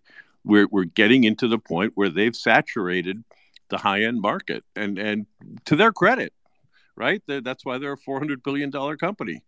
But when you have a growth multiple, you got to keep growing.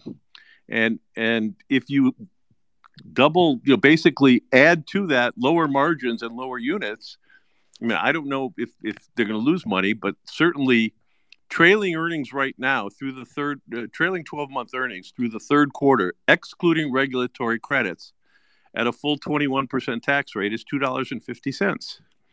And so I think that this thing, if peak earnings are right around now, which very well could be, and by the way, those are peak earnings coming from China. What do you want to value that at? $120 is still expensive. Hey, Jim, take that. And now you probably remember the old line from one of Soros's books, where he talks about the way to really make money in the market is determine what it is the market believes it's actually not true. Right. And more importantly, figure out when the crowd is going to realize they've been had. Do you think we're finally in that awakening phase right now in Tesla? Well, there's a couple of variant perceptions in Tesla. The one I think that is being deflated right now is that this will grow 40, 50%, for the next 5 to 7 years, right? That slowly but surely is dawning on people as numbers and deliveries get cut in the backlog. By the way, the book to bill now for the last 6 months has been, if the backlog numbers are accurate from some of the bulls, the book to bill is 0.50. So the 40 to 50% growth forever is what's taken the stock down in the last 6 months. But the real variant perception that we keep up on harping on that nobody's talking about is that all of the profits are coming from China. And that's a risk that, whatever you want to believe, you're not putting the same multiple on those profits as you should anything else. And I think that's the next realization, was just how profitable Shanghai is relative to Fremont, Berlin, and Austin. And that's going to be the next realization on a variant perception. Jim, sorry, Motorhead, you go ahead. Motorhead, thank you. No, I agree. The way they present it in their 10K, and they only do it once a year, and they did it for the first time in 2021, is to show domestic and international or overseas profit, right? Yes.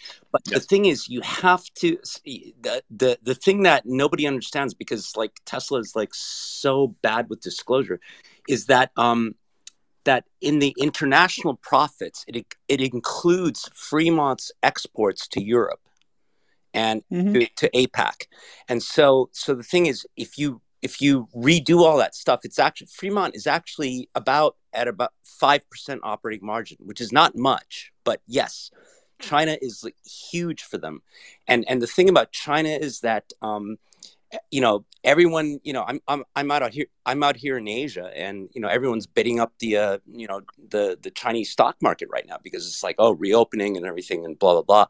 But the point is the people I know on the ground in Shanghai and in Beijing, they're hurting. They don't have the money to go out and buy cars, which is why you've seen like 8 times in the past 6 weeks, you've seen Tesla give incentives for their cars.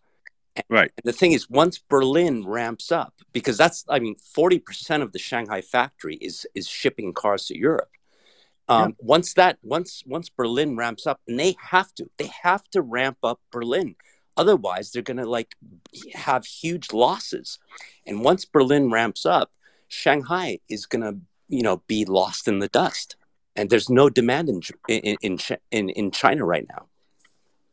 Well, I mean, if you're a Tesla bear, the thing you want them to be doing is to be opening new factories and into this. But in fact, they should have announced a new gigafactory by the end of the year. All they've announced is a production assembly facility in northern Mexico. Well, so by the way, sorry, this Mexico facility is a way to help out what's going to be a total collapse in China, because what they're going to do, they can't ship cars from China because the U.S.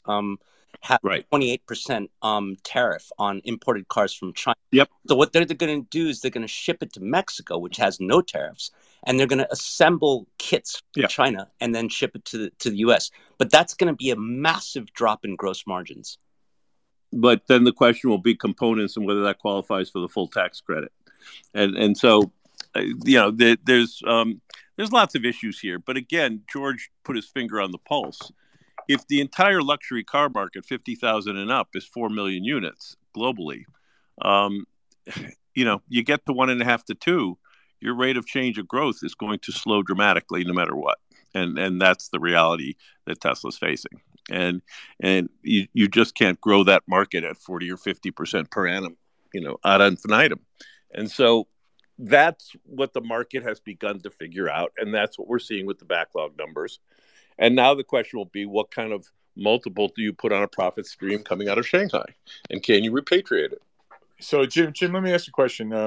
You're the one who coined the phrase legal fraud. I think most of us in the room. No, Bethany McLean. Bethany. Okay, sorry, I stand corrected. So I think Tesla qualifies. It's very relevant for Tesla. Could you speak a little bit for the folks to understand? Let us count the ways in which Tesla engages in aggressive accounting. Well, I mean, look. First of all, as another good commentator, Jim Grant, said, China is the People's Republic of Madoff, and so any numbers coming out of China are suspect. And virtually every large company and small company we've looked at China, we could point to things in the financial statements that didn't make any sense. And that's still by and large the case. And so if you're telling me that all of your profits are derived from the Shanghai factory, or virtually all your profits are derived from the Shanghai factory, that's going to be the first red flag for me. And number one. But I mean, we can go back to all kinds of things in terms of Tesla's accounts, but forget all that. I mean, you have a CEO who runs everything literally with an iron fist at this company, with virtually no board oversight, who has a very challenged relationship with the truth. I mean, just look at his statements down through the years, down through the weeks, down through the days. He literally, stuff he says, and people will say, well, that's Elon, right? He's a visionary, whatever. But none of us in our businesses, none of us have the ability to lie repeatedly, no matter what our track record is in business or finance, right? You can't simply tell whoppers over and over and over again and then default on the fact that, yeah, but I have a really good track record. But he does. And I think that should give any investor pause as to, if you just have a really challenged relationship with the truth in your day-to-day life, well, then, I don't believe any of your numbers. Who knows what's going on? Jim, 100%, 100%. So I don't know if you listened to or read about the space that Musk appeared in on Thursday. And what was really interesting, more interesting than what he said, was what he didn't say. When he starts going on about, Jerome Powell and his opinion of Fed policy and this and everything, and then in the next breath he's talking about, well, we may have to drop prices to grow and this, that, and everything, and then going back. So I didn't listen, but one of my analysts did, and so the simple response to that is, oh, so what you're telling us is you're cyclical. Again, gets back to, are you a secular growth company, or are you subject to interest rates now and the economic cycle? Because that's certainly what you just said. 100%. So again, I'm not going to pay 20 times gross profits for that. Yeah. So you start putting on anything like a norm. I mean, it's an auto company after all, and you put. I mean, who knows if they're going to lose numbers? But Motorhead, your $5 billion number is what? Is what, $1.50 a share or something like that for next year? Sorry, I don't. I mean, I'm not into these adjusted. All right. Okay. Well, it's got a $390 billion. 40%. Yeah, $390 billion market cap, and you've got a $5 billion earnings estimate, $5 billion earnings guesstimate. So I predict. I mean, I might be wrong, and I've always been wrong on Tesla because of whatever. But I think there will be a headline sometime next year where they say that Tesla is now a lower market cap than Toyota. Right. And Motorhead, could you share with us in your conversations with the Japanese auto companies? Because I know you just said you saw Subaru and some of the other ones. When you talk to them about Tesla, what do you hear from them? What do they say about Tesla? They don't like to. They love hearing about it, so they don't ask me about Tesla. But when I asked them, I'm like, so I talked to Subaru yesterday, and I said, Tesla's like making big offers like for year end and all that stuff. And the interesting thing is that Subaru is like still raising prices. And the thing that the Tesla bulls love to say is that, Legacy is going to get, go bankrupt and whatnot. But the thing is, Subaru is still raising prices. Yeah. They've just lowered the loans. And the thing to ask automakers right now, and this is the main reason why you've got order cancellations at Tesla, is that people who buy cars on loans can't afford it. And that's why you've got order cancellations at Tesla. So Motorhead, could you, and Jim, I think it's a really interesting point that Motorhead has. So Motorhead, could you go back to your point about how falling, how Tesla's going to be differentially impacted in a negative way because of the fact they have a dealer they don't have a dealer network and the legacy guys do.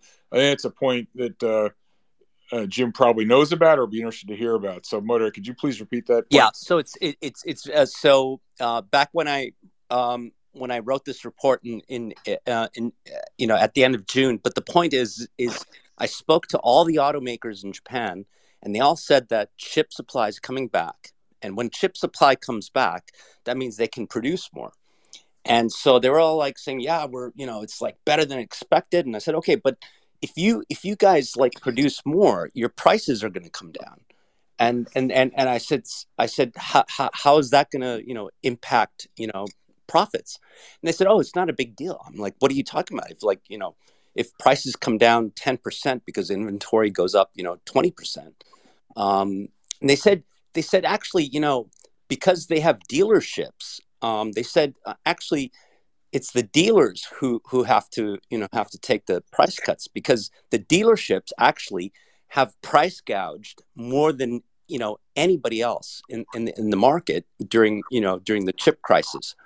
And the point is that they said basically that if our unit production goes up by 10% and our prices go down by 10%, we will still make profits because our unit production goes up and the dealers take the hit. Tesla has a direct sales system, so they pocketed all of the 27% price hikes that they made up to now since COVID. And when the competition starts to lower prices, which they're happy to do, because they make more money on unit volumes going up, Tesla's going to get screwed. George, I have to leave you. I've got a Zoom birthday call with my kids who don't live in New York, so at 4:00. So listen, I want to wish everybody on this a really happy holiday, and George, a special thanks for doing these. These are always terrific, and when I do have time, I always try to stop by. So everybody have a great holiday, and all the best, and happy and healthy 2023. Thanks, James. See you around. Take care, man. Be good. Let's go to Deer Point, and then William. Hey, Deer Point, what's up? Hey, George. Thanks for having me up. And just a question. It actually goes back to that same space call that Musk was on a couple of days ago, bragging about how they have the highest gross margins in the industry. And I'm sure Motorhead might watch this more than I do. But if, like, with under provisioning for warranties, and also the fact that they don't include R&D in gross margin, doesn't that actually end up inflating all of their gross margin numbers by like a pretty substantial amount? I think just in the way that they calculate their warranty provisioning, that adds hundreds of millions of dollars to income. So this whole idea of him sitting there bragging that he has better margins than gross margins than Ford or Chevy or BMW just seems like a complete farce. But I'm not sure. Yeah, no. Deer Point, 100%. I mean, for those of us that watch Tesla carefully, this has been a well-known lie, if you will, or aggressive accounting. If you actually look at their warranty provisions versus subsequent expenses, it's comical. It's pathetic how bad it's been. Motorhead, do you want to weigh in on the particular numbers? Yeah, so I don't like looking at gross margins because, like, across the world, I mean, the biggest, so I cover Toyota, I cover Volkswagen, all those guys, and none of those guys book R&D at the gross margin level. The only car makers who do it are in the U.S. It's Ford and GM. So I don't give a shit about gross margins. It's like, if you were to normalize Tesla's gross margins on a global basis, they're not that high. In fact, in some cases, in some quarters, GM was actually higher than they were. So I don't look at that. I look at pre-tax margins, because that's the most important point. It's not only a point of how much money you spend on white collar workers and line workers. It also shows how well you manage your financial position, because you've got and interest expenses and interest income coming in there. So that's. But thanks, Motorhead. All right, listen, guys. I want to get this conversation away from Tesla. to things other like the market. So I don't want really any more Tesla questions. Anyone's welcome to come up on stage, but I think we've beaten Tesla to death, and there's not much more to be said. Just to be very clear, to summarize, Motorhead is pointing out that he thinks their deliveries are likely only to grow 16% from 1,300,000 to 1,500,000 next year, not the 1,900,000. Consensus estimates are $17 billion in GAAP earnings next year. He's going for $5 billion. It's possible they're going to make a loss. Jim Chanos pointed out how they're getting all their earnings and then some from China. That's really low quality stuff. It's an incredibly competitive market. Motorhead pointed out how differentially Tesla's going to be disadvantaged by normalizing supply chains and collapsing semiconductor prices. So, again, sell is not a four-letter word. I don't think there's really anything more to say about it. I don't want any more questions about Tesla. So you're welcome to, everyone's welcome to come up on stage. I'd like to turn the room to other things. So let's go to William. If you have a question, please, the floor is yours, and then we're going to go to Glow. William, Glow, and then Sheldon. William, please unmute yourself. Perfect. Thanks, George. Yeah, I wanted to comment actually on the market as a whole and on Fed policy. By the way, I saw you were at Fidelity. I don't know if you know Jeff Ubben or if you overlapped with him at all. Yeah, I certainly I know Jeff, and he came a few years behind me. A smart guy, very successful guy, did an incredible job with the value add. Yes, I do. Awesome. Yeah, I worked for him very briefly. He's still someone I stay in touch with, so it's great to connect with you as well. But the point I wanted to make and question I wanted to ask was a lot of fund managers, Cathie Wood, Elon Musk, Ron Barron have made this point repeatedly that the Fed has gone too far, too fast. We're already in a state of deflation in their eyes, and that repeated rate hikes from here will put us in a very, very severe recession, probably more than is necessary to curb the inflation that we're seeing. And that 2023, even if the Fed pause the rate hikes or, in their view, cut sooner rather than later, that would be enough to handle the inflation we're seeing. I think Elon made that point a few nights ago on Twitter Spaces as well. My view, and I'd love to get everybody else's view, is given the history of the 80s and Arthur Burns, and the fact that Arthur Burns was seen as somebody who was unable to tame inflation expectations because of his stop and go Fed policy, is that if you cut sooner rather than later, you risk the same thing of inflation becoming basically embedded into the system.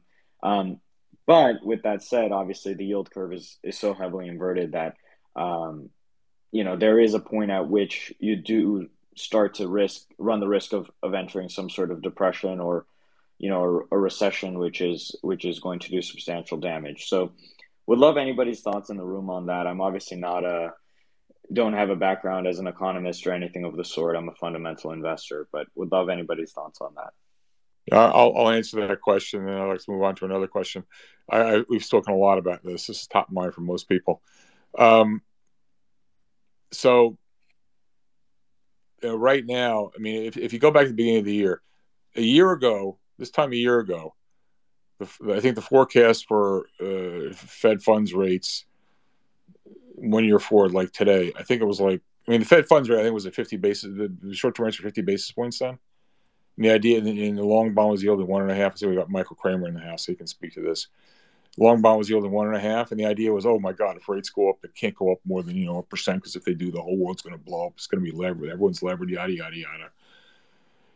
The idea that rates could have gone up as much as they have, and the world hasn't blown up, no one would have believed that.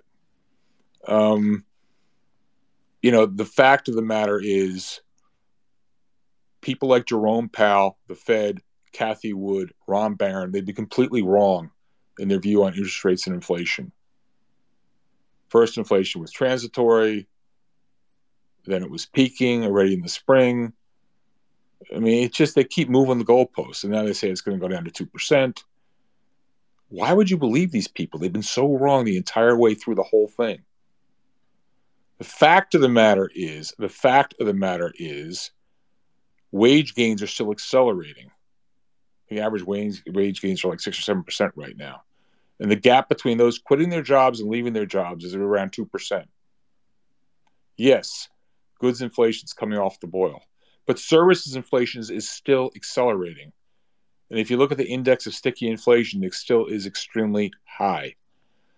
The market has assumed that, they say, well, long-term inflation expectations remain well anchored. Just look at tips and all this other nonsense. Well, just because those are the expectations doesn't mean that's what's going to happen. The market has already taken on board the idea that inflation is going to go back to 2% by the end of the year, by the end of next year. I don't believe that. But even if I'm wrong, it doesn't really matter. The market believes it's already in the price. So we had the great Vincent Deluard in this room about a month ago. I urge everyone to go look on my YouTube channel. He's there. Listen to him. All I can do is channel my inner Vincent. And he makes a very good point. To understand where we're going with respect to inflation, you have to give proper context, i.e. understand how we got here. How did we get here? And it was three factors of cheap labor, cheap goods, and cheap energy, which gave us the great moderation. And all those factors have stopped or now reversed. Cheap energy, no more. Cheap goods, we have deglobalization of supply chains, onshoring, ESG, all inflationary. Cheap labor. China now has a declining labor force. We have run out of labor in this country. We had 7 million people leave the labor force. They're not coming back. And so if you look back, and I think Jim Bianco's made this point, you go back coming out of the great financial crisis, the market consistently overestimated inflation and interest rates. And therefore, if you bought bonds every year, you made money because inflation and rates came in. You wanted to take the under on inflation and interest rates. Going forward, I think it's likely to be exactly the opposite. The idea that inflation is going to come down to 2%, not happening, in my opinion. We'll be lucky to get it down to 4%. Vincent was making the case that maybe they just get it down to 4% and they see how impossible it is to go any further. And come the spring, when it cuts down to 4%, they'll just give up. And if that's the case, they'll say mission accomplished and they'll stop the QT. And if that's the case, think about what that means for bond prices. The 10-year at 370. I would short bonds right here, right now. I would short bonds right here, right now. I'm not short bonds. I think they're better games to play, such as, for instance, any long duration, high PE, loss-making piece of garbage that's levered to the long bond, Cathie Wood type stocks. Yes, I'm talking about Cathie Wood and Ron Barron, talking their books. Those things are completely screwed. And so I think, this idea that the rates are coming down further, I'm just not a buyer of that. And so coming back to the bond point, if inflation is going to be 3-4 going forward instead of 2, the 10-year at 370 is not particularly attractive to sale. You combine that with the earnings recession that we're in. We already are in. Forget about economic recession, but the earnings recession that we already are in, equities continue to represent return-free risk, as I've been saying all year. And I think we've got a sub 3,000 S&P in our future. So I hope that answers your question. That was a master class. Thanks so much, George. Happy holidays, and thanks for hosting the room. Thank you. I want to go to Glow and Sheldon, and then I don't know where we are. We're all over the place here. Let's do Glow and then Sheldon. Glow, the floor is yours. George, as always, thank you for a fantastic Spaces session. It's been great learning, and don't worry about that Weber guy. That was garbage. We agree. I'm just wondering if I can touch on what's being talked about with bonds and inflation here real quick with some data. Go for it. One thing I like to look at, and this is from Jeff Gunlack, is the relationship between the 10-year and 30-year yield. So yields are looking exhausted here and kind of calling, the Fed's bluff that they can't keep hiking. And to your point about average earnings, that's a great point. Over the last 3 months annualized, we're looking at over 6% is the earnings growth. So that translates into core PCE staying high, right? And the 2%, we can forget about that. They're going to move the goalposts, but it takes the better part of a decade to get inflation down to 2%. And the Fed is known to start easing up on the gas pedal after a 1 to 1.5% decrease from peak inflation. So it's going to be a very interesting year or years ahead, I guess we could say.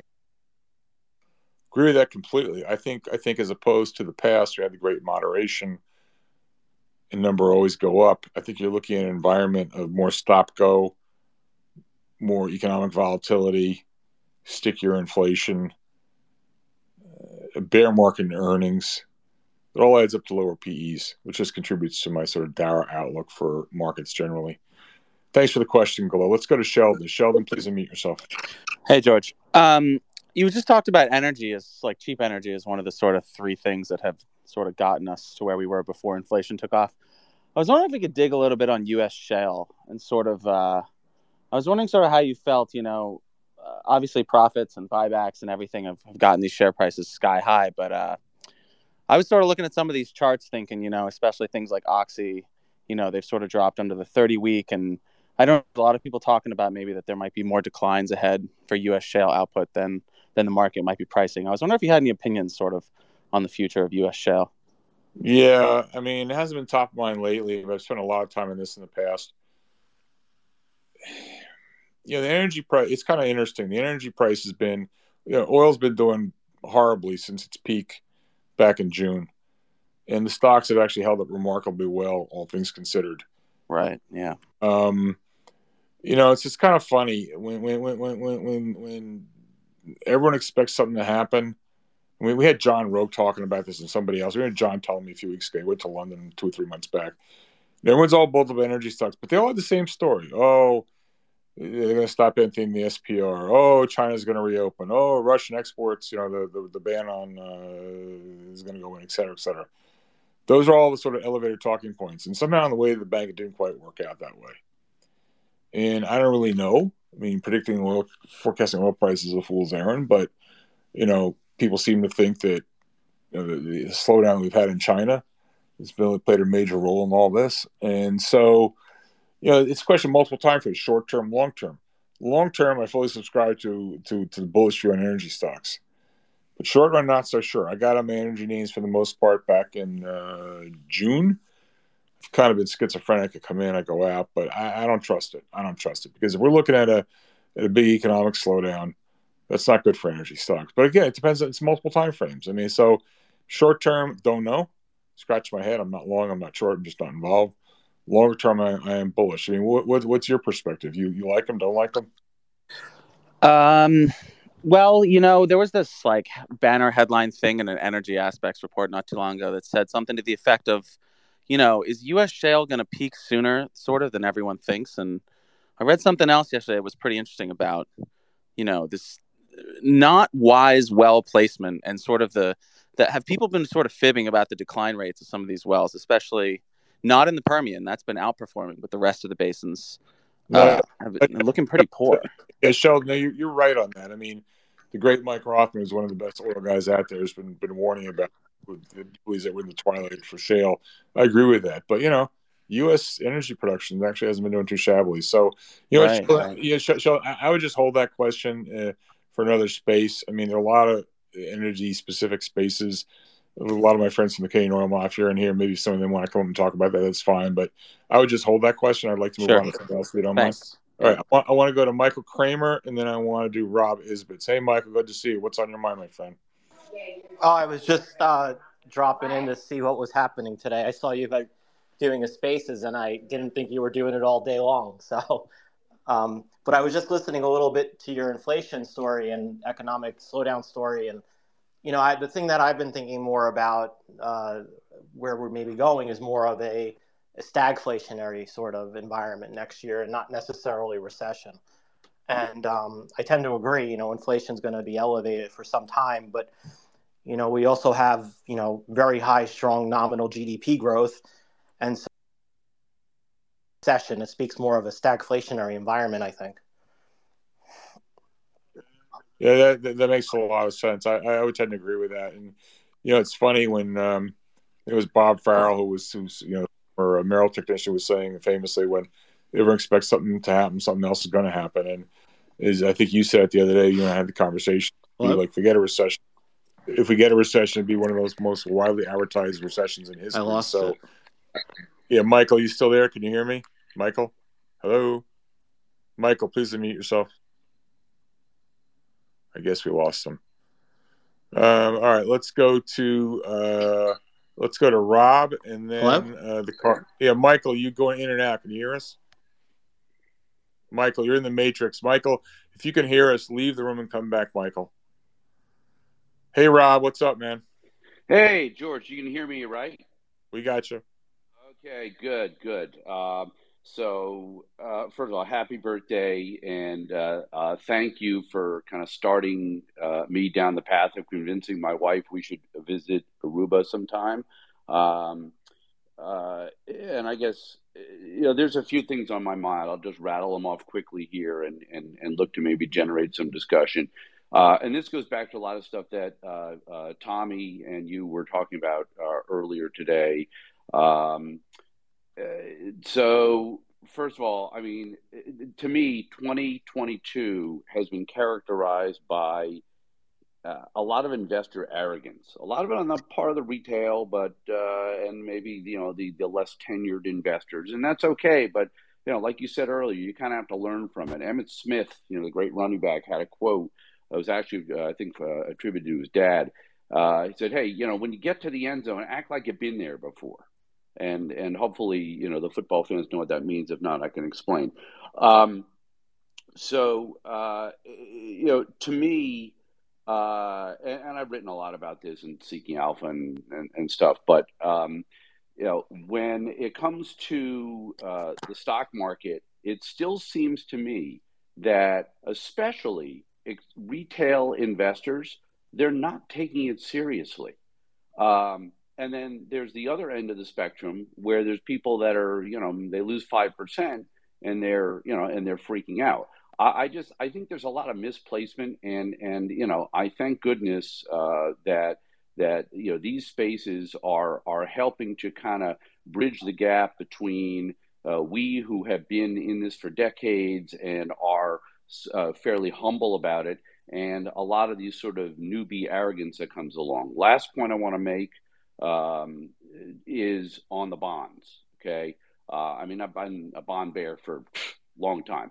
And I'm a chartist for a long time. The market tells us a story. We just need to listen. And we've heard on these spaces and elsewhere about lack of liquidity, the Fed kind of urgent to extinguish this era of investor speculation and other BS that we haven't seen the likes of since 2000, even though they kind of caused it. And I think the irony going into next year is that a lot of people are just automatically saying, "Hey, bonds are stocks are a mess. That's okay because you can buy bonds." And on the Cartoon Network and all that as well, I buy bonds, buy bonds, buy bonds. I'm with you. My charts are saying to me, it's never 100%, but they're saying loud and clear that bonds are much more likely a short than a long. And just for the folks who may not be as, let's say, ETF obsessed as I am with some of the work that I do in the portfolios I run, there's a trio of ETFs that short the bond market. TBF shorts very long bonds. TBX shorts 7 to 10 year. SJB, I like to refer to, since I used to be one, as Single Jewish Boy, SJB, is also that shorts the high yield market. So you don't have to get that fancy. These are single inverse ETFs, and this is not investment recommendation or advice. I'm just saying between that and the other ways that we talked about SARC on here and PSQSH.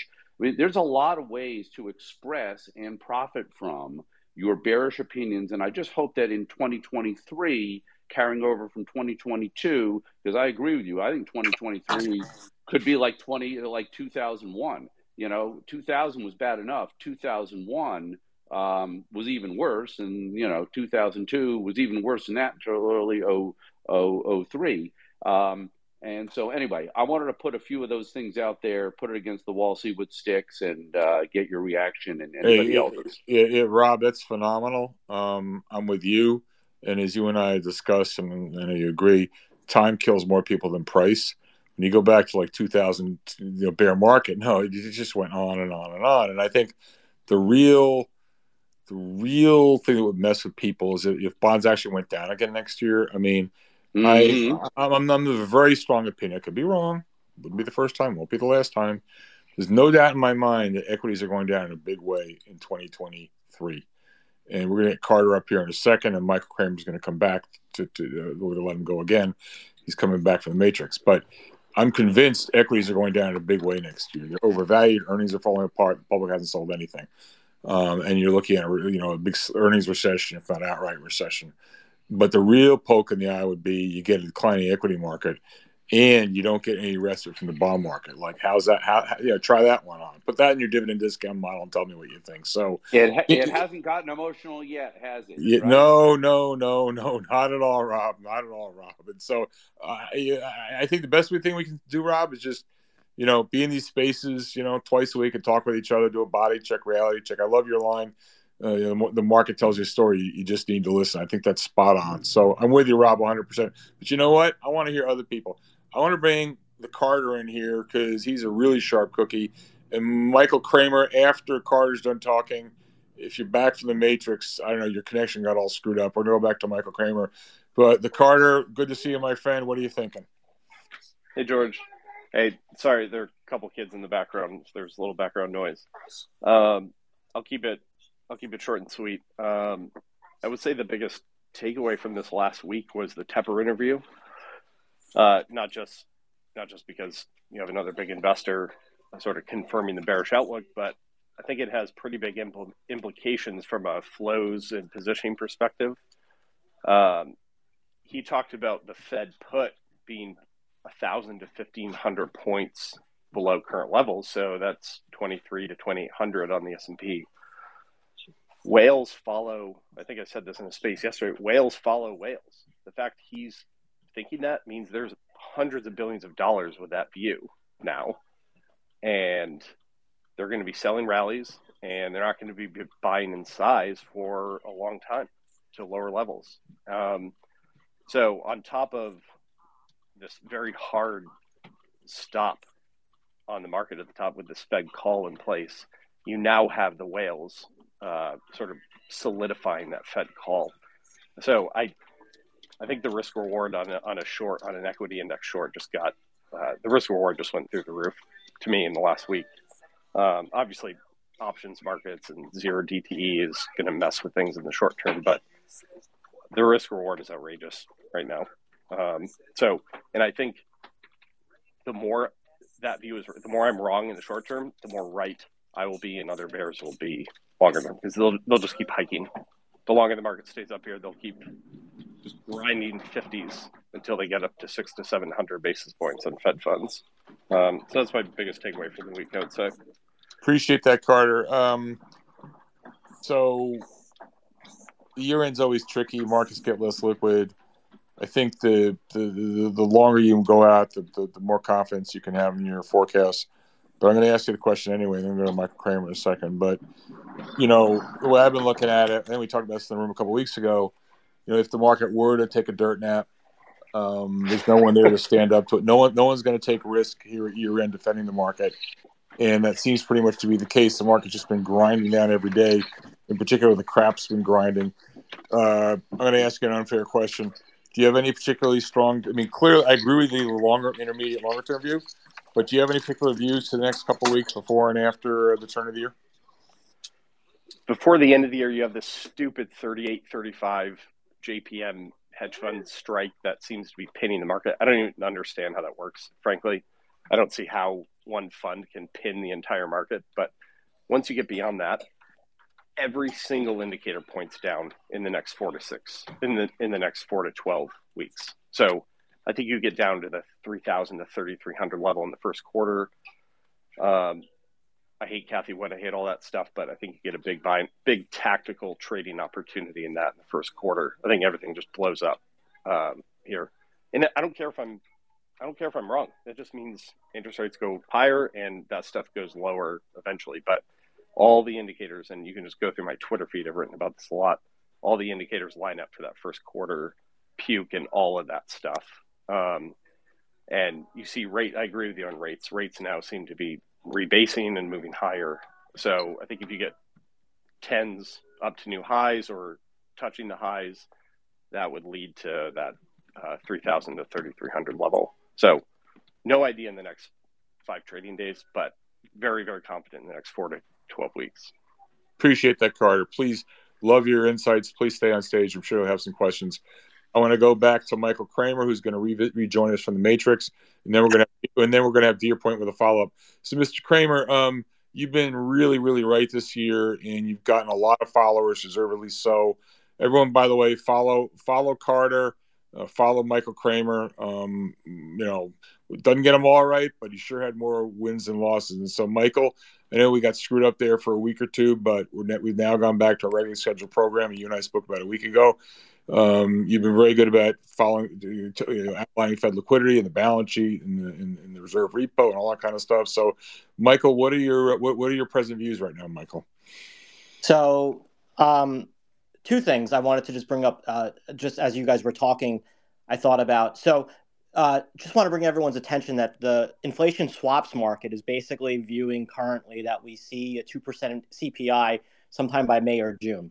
I also want to point out that in December of 2021, the inflation swaps market saw a CPI at 3.5% by December of 2022. So obviously that's not going to be right. And so the market has been continually betting that inflation was going to come down at a consistent pace, and that just hasn't been the case. So the market's been consistently wrong. That's the first point I wanted to mention. The second point is that you are seeing rates breaking out around the world right now. German 2-year new high, German 10-year new high, Italian 10, Italian 2. And then, of course, you had the BOJ basically reset the entire yield market by unpinning the 10-year JGB from the 25 basis point mark up to 50. The whole 10 years across Europe, US, you never would, by looking at a spread between a US 10 and a JGB 10, you would never know anything even happened because the JGBs went up, US 10 years went up right with them, right? And if you look at these charts, I post them on my Twitter feed all the time, these rates are all breaking out, and the U.S. rates are right behind them. And the U.S. rates are going to be dragged higher because these spreads are collapsing right now. And it tells you that either rates in the U.S. are too low and need to go higher, or rates overseas are too high and need to come down. Being the positioning of the ECB, which is going to be higher than what everyone thought, I think it's more likely that U.S. rates get dragged higher. Not to mention the Fed is telling you they're going to go to 510. Fed fund futures are at 460. Or 450 even for the December contract, which is just, so you have a disconnect, right? You could see the 2-year probably go up to around 5% in the not too distant future, and probably see the 10-year go back to 4.25 to 4.5, based off of where these spreads are, based off of what's happening around the world.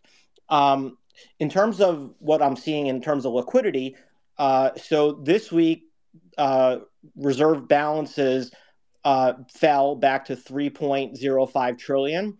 That was about a $1.5 billion decline from last week. This was mostly due to the TGA rising by about $100 billion. Not exactly sure what's going on there. It seems like they were letting it run down, but I guess they're trying to keep it around the $400 billion mark. Going into the end of the year, typically going into the end of quarter to begin with, you always see reverse repo activity sort of surge. And so I'm thinking that maybe we see reverse repo activity get back up to 2.3 or 2.4 trillion over the next this week from its current 2.2, 2.25 trillion, which means you may have another 150, $200 billion worth of reserves get drained out of the system just this week, which could carry into this week into next. And so regarding the JP Morgan collar at 38.35, that's been sort of keeping a lid on the market more than it's been really sort of pushing it to the downside. So I think like if we do get a liquidity drain, I don't think the JP Morgan collar will matter much because remember, JP Morgan sold those calls, right? They bought the puts down below, but they sold the 38.35 calls. That means your market makers are basically long calls, which means they have to short the market to keep, to stay hedged. And JP Morgan needs those calls really to finish below 38.35. To have them expire worthless. So I don't know. The way I'm sort of thinking about it, I don't think this sell-off is over yet. And I think that you could actually see a pretty meaningful sell-off between now and the beginning of next year, first week or two. But then I think you probably get a very big rally back off of those lows sometime in the middle of January to beginning of February. And that's what I'm sort of thinking about at this point. That's great. That's great, Michael. And again, I urge everyone to follow Michael on Twitter. He also has a research service, really, really good value, and he's been spot on. He's one of the key guys that I follow. So, Michael, I'm really glad you come back in this space, and I hope you'll continue to do so. And please stay on stage. I'm sure you're going to have a bunch of questions. I want to do Deer Point for a quick follow-up, and then we're going to go to Ken. Deer Point? Yeah, George, just actually, this is for you because, given the fund that you ran back in the day, the Emerging Markets Fund, what do you think about some of the emerging markets? I mean, you look at places like Poland, you look at places like Chile, Malaysia. I guess Israel would be more of a frontier market, more so than an emerging market at this point. But, I mean, you look at some of these markets. Do you not think that some of these evaluations in some of these places, I'm not sure if you still watch them, but are also a decent place to kind of look, just given what's happening in the U.S. You look at Brazil, inflation's coming down at a rapid pace. I mean, they front ran in terms of, hiking interest rates like most emerging markets have to do. So it seems like some of these places might be more better positioned from a monetary standpoint going forward, but I'm not sure if you have any thoughts on that. Thanks for that, to your point. Yeah, it's a very good question. And emerging markets are a much more heterogeneous lot than they used to be. So I think you really need to take it on a case-by-case basis. I would say two things. One, rates coming down, the dollar weakening is a huge net positive, all else equal for emerging markets. But two, if we're going into a global recession, that's not a positive. So I think you need to be very careful. The EEM, for people who use it as a proxy for emerging markets, it's more dominated by China and some large cap tech stocks all around the world. So it's not a good index to look at. Brazil, you referenced, largely more commodity dependent. I think you have to pick your spots, and so it's very nuanced. And you asked really a question, dear. I think maybe we should have that as a topic for another space, because you really got into the weeds on this one. So thanks for the question. Let's go to Ken. Ken, good to see you, my friend. What's up? Ken, please unmute yourself.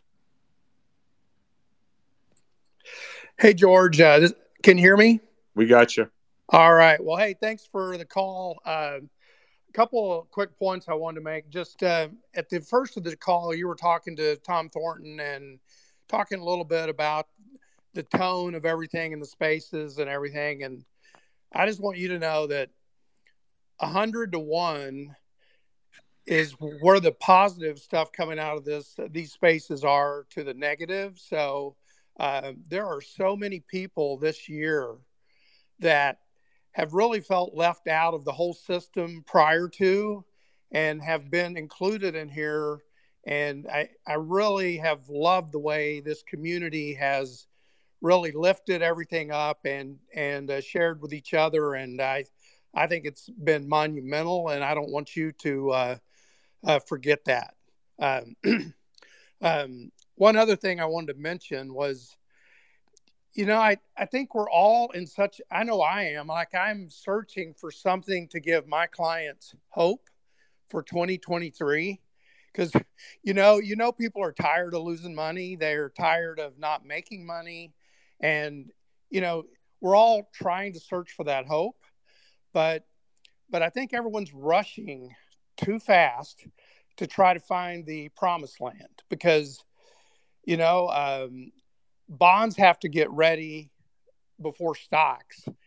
And until 2 out of 3 people on the internet are trying to make sure they don't miss the bottom, then we're not anywhere close to the bottom. I don't really have a great financial background, but I have a great common sense background. I've been doing this for 28 years, and over, you see people rushing to head the wrong direction. So I just wanted to make those points.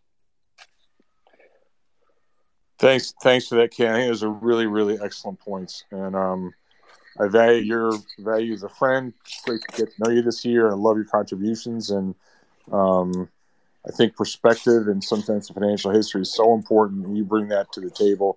Unfortunately, there are too many new investors who've only entered the market in the post-GFC environment, and they think this is normal, and as we all know, it's not normal. So I salute you, Ken. I thank you, and it's a pleasure to know you. And please stay on stage. I'm sure there'll be some follow-up questions. All right, let's go to uninformed investor, who I'm sure is informed. Uninformed investor, please unmute yourself. Uninformed investor, you there? Please unmute yourself. I think you're muted. All right. Who else has a question up here? Glow, did you have a follow-up? I guess, George, the follow-up would be, like, what is the asset class other than cash and just sit tight for deflation? I mean, I know we got inverse ETFs and stuff, but how does one play what comes next, I guess, which is what most people want to know, right? We're all here to make money. Yeah, and as you can imagine, that's sort of the first time someone's asked that question. And so when someone says, "Oh, I got to put money to work," I hate that phrase. I got to put money to work. Who says? How about cash as an offensive asset allocation decision? If you can make 4.75 or 5% in 3-month money, like, you think the market's going to be better than that this year? I don't think Ken does. I don't think Michael does. I don't think Ron Isbitz does. I don't think the Carter does. And so certainly David Tepper doesn't. So I just think we're in the everything bull market. We're in the everything bear market. I don't think it's much more complicated than that. And I just, as someone said, I can't remember, was Stan Weinstein who said it some months ago. We repeated it a million times in this room, but my dementia's getting the better of me. The hardest thing in a bull market is to stay invested, to stay in. The hardest thing in a bear market is to stay out. And that's my 2 cents. Yeah, it's a market of stocks. There'll be selected sectors you can do right in. But, unless you owned energy, you lost money this year. And so as we sit here right now today, I would just to say discretion is a better part of valor. Check back, maybe if the market tanks to 3,000 like Carter and Kramer think it's going to happen in the first quarter, time to get back in. But right here, right now, no way. Thanks for your question, Glow. George, may I pipe in for a sec? Please go for it. Yep, thanks. I'm gonna use that political debate rule since my name wasn't invoked, but the inverse ETFs were.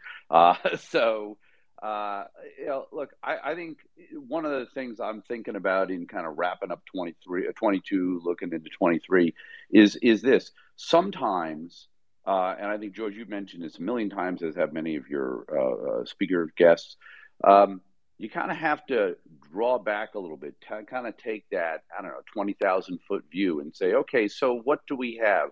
Everybody's trying so hard to find the stock, the sector, the industry, the ETF, and again, I go back to the year 2000 where I believe it was utilities and staples and REITs worked for a while, and they worked for maybe a quarter to 2 quarters of 2001.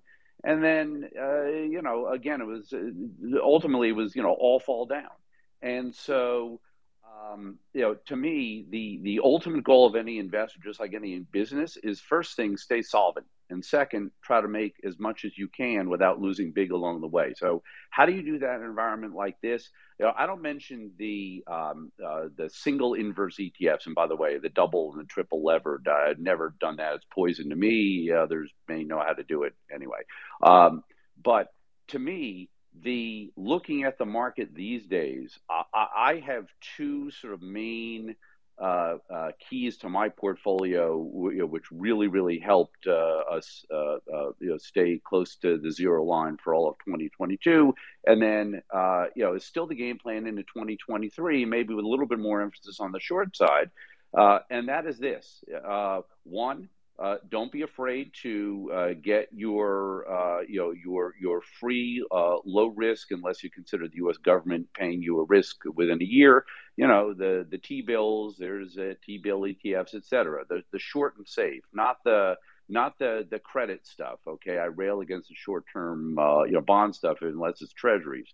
And then secondly, the inverse ETFs. This is not 100% or 0% game.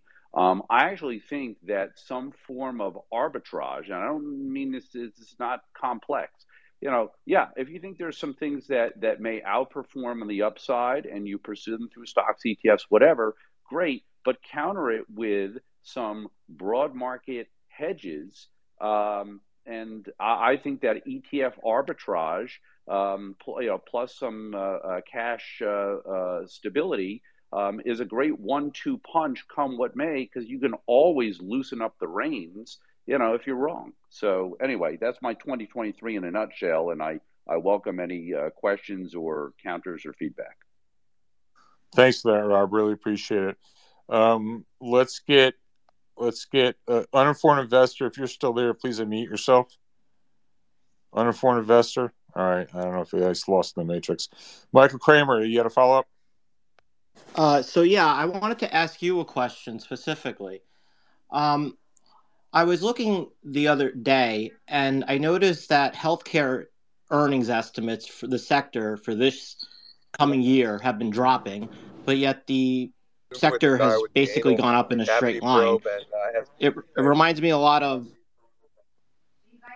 the year 2000 when you had that 2001 period where the Dow sort of rallied and held up much better than the S&P and the NASDAQ. But I was curious to know, do you think that the move in healthcare right now is really just sort of in some of these Dow proxies, more of like an end of year safety trade? Like people are just looking somewhere to park money, so they're just putting them in these sort of lower beta names, and this is just an overcrowded trade. And come the new year, everything sort of unravels because it doesn't really make other sense with the sort of the decline that we're seeing in these earnings estimates. Yeah, Michael, I'll just give it a stab, but I'm going to defer to anyone else on the panel that want to answer this. I think that's right. I think people are parking stuff there on the perception that it's defensive. There's not as much earnings volatility in those, perceived earnings volatility in those names as there are in other parts of the sector, other parts of the market. But I don't know. I don't find it particularly interesting for the reason you cited, which is earnings estimates aren't nothing to write home about. And furthermore, if we get bonds selling off, rates going up, and I'm going to turn to Rob Isbitz on this one, I wouldn't expect that sector to do particularly well. So it's not of interest to me. I know it's exhibited relative strength, but you don't have to dance with all the girls. You don't have to play with every turn of the wheel. And I just don't find it that interesting. Rob, do you have a view particularly on healthcare? What do they say? Best house in a bad neighborhood. And look, I look at thousands of charts every week. Okay, stocks, ETFs, etc. You can't understand the ETFs unless you know the stocks within them. And when it comes to healthcare, look, from a purely technical view, to me that was kind of one of the last ones standing sector wise. And maybe some of the sub industries as well. I mean, med devices and healthcare providers. Biotech has held up much better than most, and what I mean by that is it's been maybe in a 10% trading range for a while, where everything else has been just kind of falling off. In fact, in the stuff I do for Seeking Alpha, I wrote an article this week which got a lot of good commentary, where I basically sort of renamed a chart pattern called the candy cane in honor of the season. And a lot of stocks and sectors look like candy canes. Healthcare a little less so, but like I said, eventually they come for them all. So, and again, this kind of plays right into what I was mentioning a few minutes ago about how, look, if you take an arbitrage approach, okay, I mean, look, all year, this year, the Dow's outperformed the NASDAQ. If you own 50% Dow and 50% long Dow and 50% short NASDAQ, you had a nice year just on that little piece alone. Similar thing with healthcare. It looks better than most.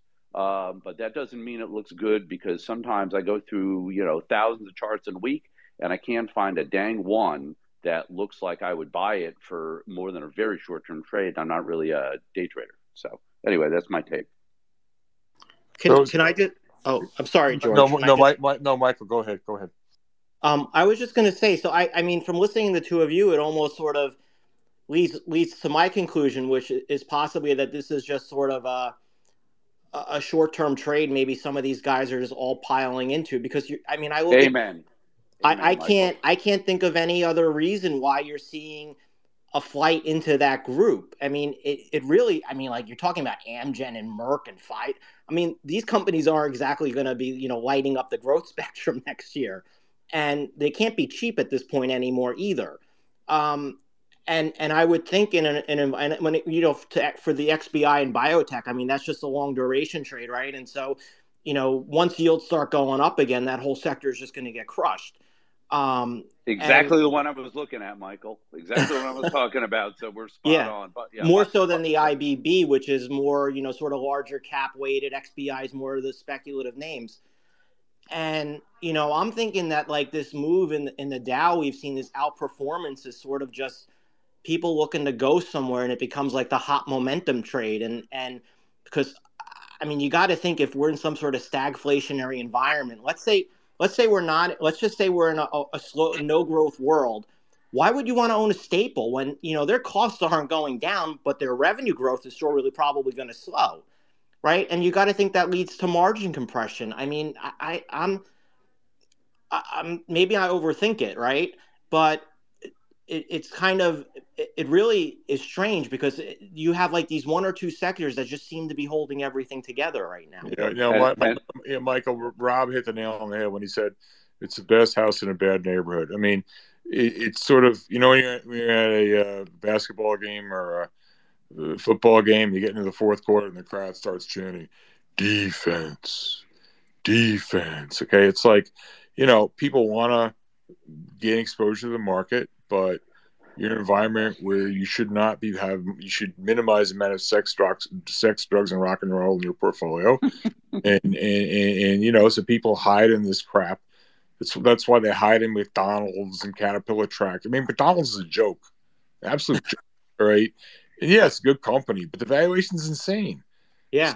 So it's all the same. I think people are just hiding there. And it's just bad value. So it's just of no interest. Which could go down to just the way that some of these funds sort of are sort of created, right? Where they have to hold X percentage stocks and they can't own. Yeah. Michael. Well, that's institutional. Wait. Hold on. Rob. Michael. Listen, if you have to own something, what are you going to do? Own Teladoc? No, you're going to own Pfizer. Yeah, exactly, right? So it's not like, oh, I'm bullish in the market, I'm going to go buy Tesla, I'm going to go buy ARK. No, you're going to buy some real company which is quasi-defensible. And, but it just completely, I mean, if you get to the sort of the incentives, the perverse incentives that exist in managing institutional money, this is what you run into. Rob, I cut you off. You wanted to say something? Yeah, actually, exactly what you just said. That in the institutional world, and you experience this on the inside, George. I experienced kind of on the outside in the the decades when I was formerly an investment advisor, and if your mandate is, hey, be fully invested or be 95 to 99% invested. And you can only choose from a limited number of stocks. This is something that I think a lot of the retail public, we need to catch them up on. I mean, I remember that decades ago, I can't remember the firm, but it's probably a lot of them, and the trust companies, things like that. They basically said, here, you're a portfolio manager. Okay, you got the fancy title. You can buy any 35 of these 50 stocks that you want. You just have to make sure you can buy them. Well, are you a portfolio manager or are you a button pusher and plug in slots? But you couldn't use cash as a hedge, whether rates were high or low. You certainly couldn't buy put options or short anything. There was no place to hide. And George, I mean, you probably have a better pulse on this than I do, plus a lot of people in the audience. But I'm guessing that hadn't really changed. Not in the mutual fund space, and obviously in the ETF space, it's it's driven automatically. So, it kind of goes to this idea that so much money in today's stock market is kind of mandated. It's not, it's price indifferent, right? Has to be invested or has to do what the flows into the S&P index or out of the index do. 100%. Right. Hey, George, can I just jump in real quick because I need to go? Yeah, go for it. So I run a strategy that Rob just described exactly. It's S&P 500 stocks only, long only, 100% invested all the time. So it's really good because it forces me to look at the market through the lens of sector relative strength. And those defensive sectors, those are the only places that make sense to be right now. And I can post charts on this. But if you have to be fully invested, it's the only place to be.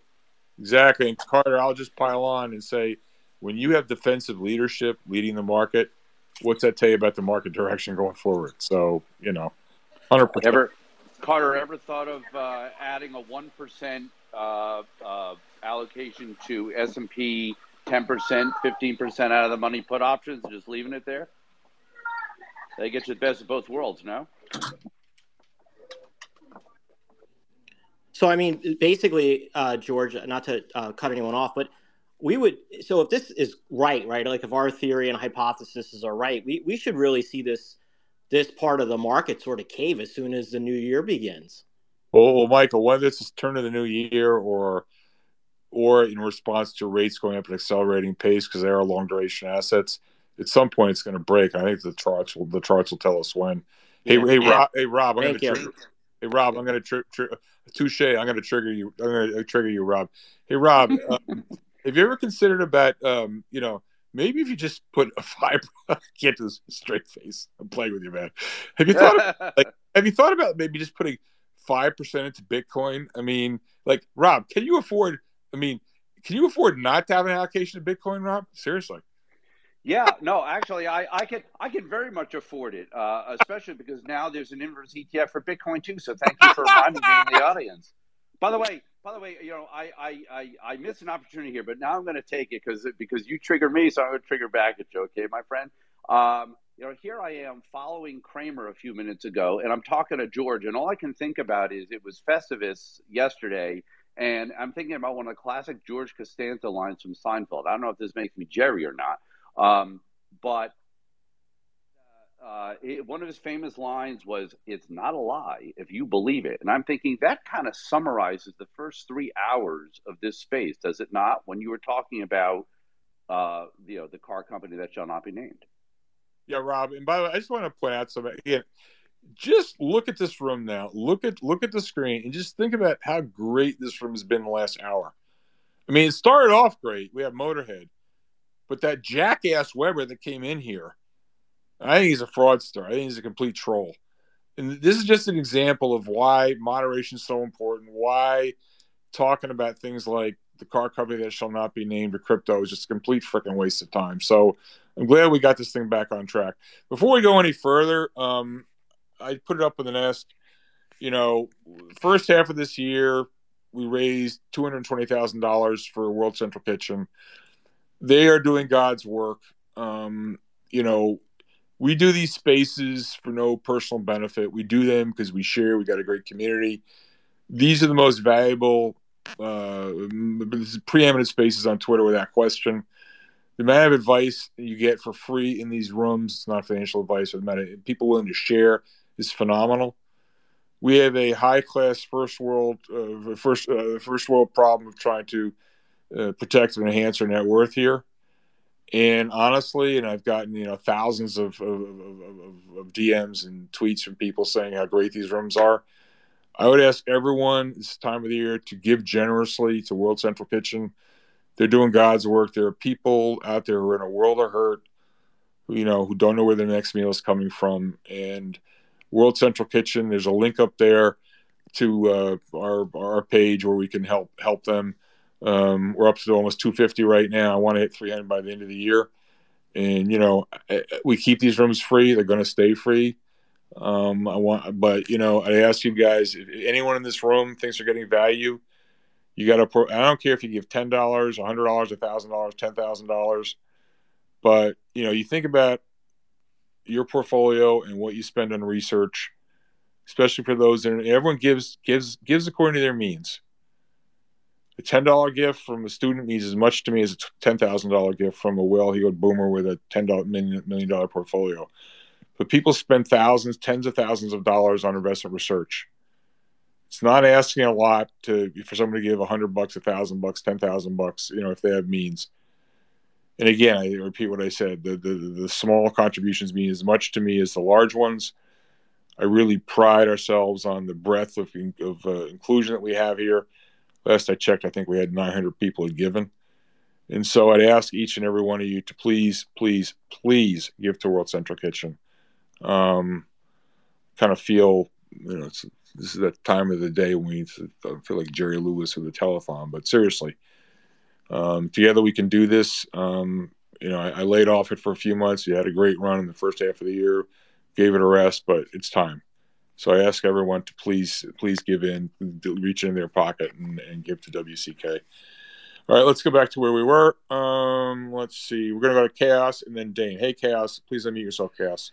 Hey, George. Thanks for having the space today. I really appreciate these. And I just want to make a quick comment on, I believe it was Rob that talked about his experience once upon a time having the ability to choose 35 out of a list of 50 stocks or something like that.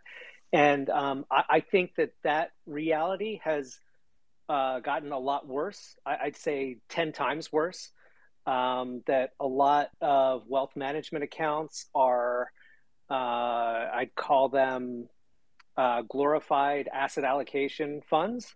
You might hold the securities directly, but there's very little customization. And I would say that for the most part, they hug benchmarks to the extreme. And for that reason, an environment like we're in right now, it's it's why you get on the Cartoon Network and you hear people say really superficial things like, well, most sell-offs are X and we did Y, so we think it's almost over soon or whatever. It's just sort of a side effect of a service that has been commoditized and a service that has been converted to a factory of sorts in a lot of cases.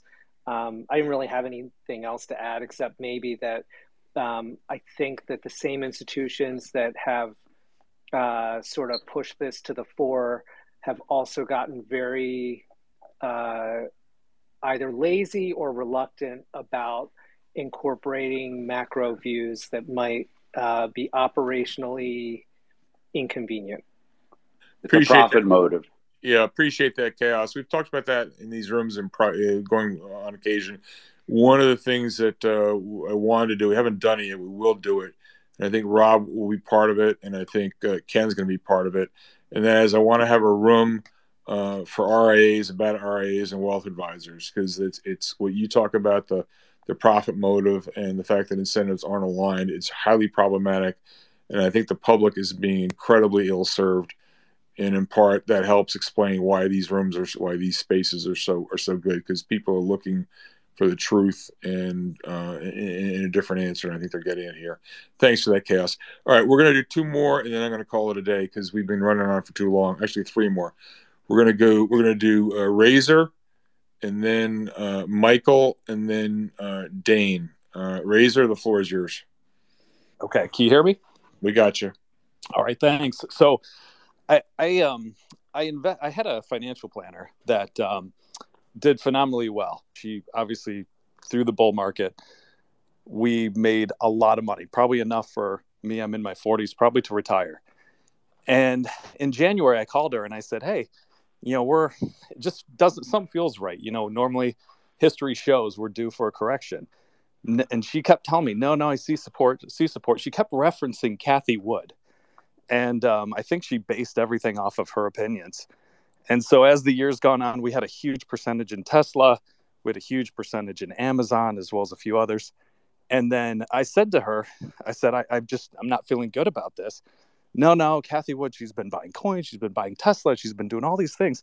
And so I started researching who's anti-Cathie Wood, because whoever this person is, it doesn't seem to be jiving, which is where I came across you, George. And so it got to the point where after listening to all these great topics that you guys have talked about, all these great speakers you've had along with yourself, and watching your fund and how it's performed, I took my account back from her and I'm managing it myself now. So I just took that back and basically parted ways with her. And a lot of it has had to do with because of you and everyone that's on these groups here that I listen to every day. So my question is to you and to the group is I still hold a lot of Tesla, and luckily she bought it in like 2015, 2016. So I'm not in terrible shape, but I've lost, 2/3 at least of what I heavy Cathie Wood type So do you feel like now's a good time to get out? I haven't lost money on these as far as my cost basis, but I've got Yeah. So, crushed on yeah. Razor. Let me yeah, answer go that. for it. I mean, I'm really sorry that you've had a hard time this year. I'm really glad that you made money Yeah, previously. But what I'm going to tell you is not financial advice. You have to make your own of decision. course. But there are a couple things to keep in mind. One is Mr. Market doesn't know and doesn't care what your cost basis is. That's what Peter Lynch always used to say. Mr. Market doesn't know and doesn't care what your cost basis is. If Tesla's going to go down, it doesn't matter whether you're in it at a profit or you're in it at a loss. The decision is the same. Sure. Conversely, Tesla's going to go up, same thing. So my own view of Tesla, it's an unmitigated disaster. And ARC, we've been short ARC since, I don't know, 130 or whatever the hell it Yeah, is. I've been watching you. Yeah, Tesla, we called that as a short. My opinion remains unchanged. If you were in the space earlier today, you would have heard Motorhead. I heard it all. Yeah, it was excellent. Motorhead. I personally believe, and I'll tweet it out. I think Tesla's going below 50, and I think it's going to happen in the next 6 months. Do you do whatever you want? No, I've watched your fund's performance, George. The fund speaks for itself too. Fund's performance is irrelevant. Yeah, I looked like a genius the last couple of weeks. I looked like an idiot the first few weeks I ran the fund. So this is a marathon. It's not a sprint. I mean, whatever. You look like a genius right now, but or General George Patton, call your office. All glory is fleeting. All right. Yep. The point is, I'm an investor. I'm not a trader, although I've been trading a lot lately.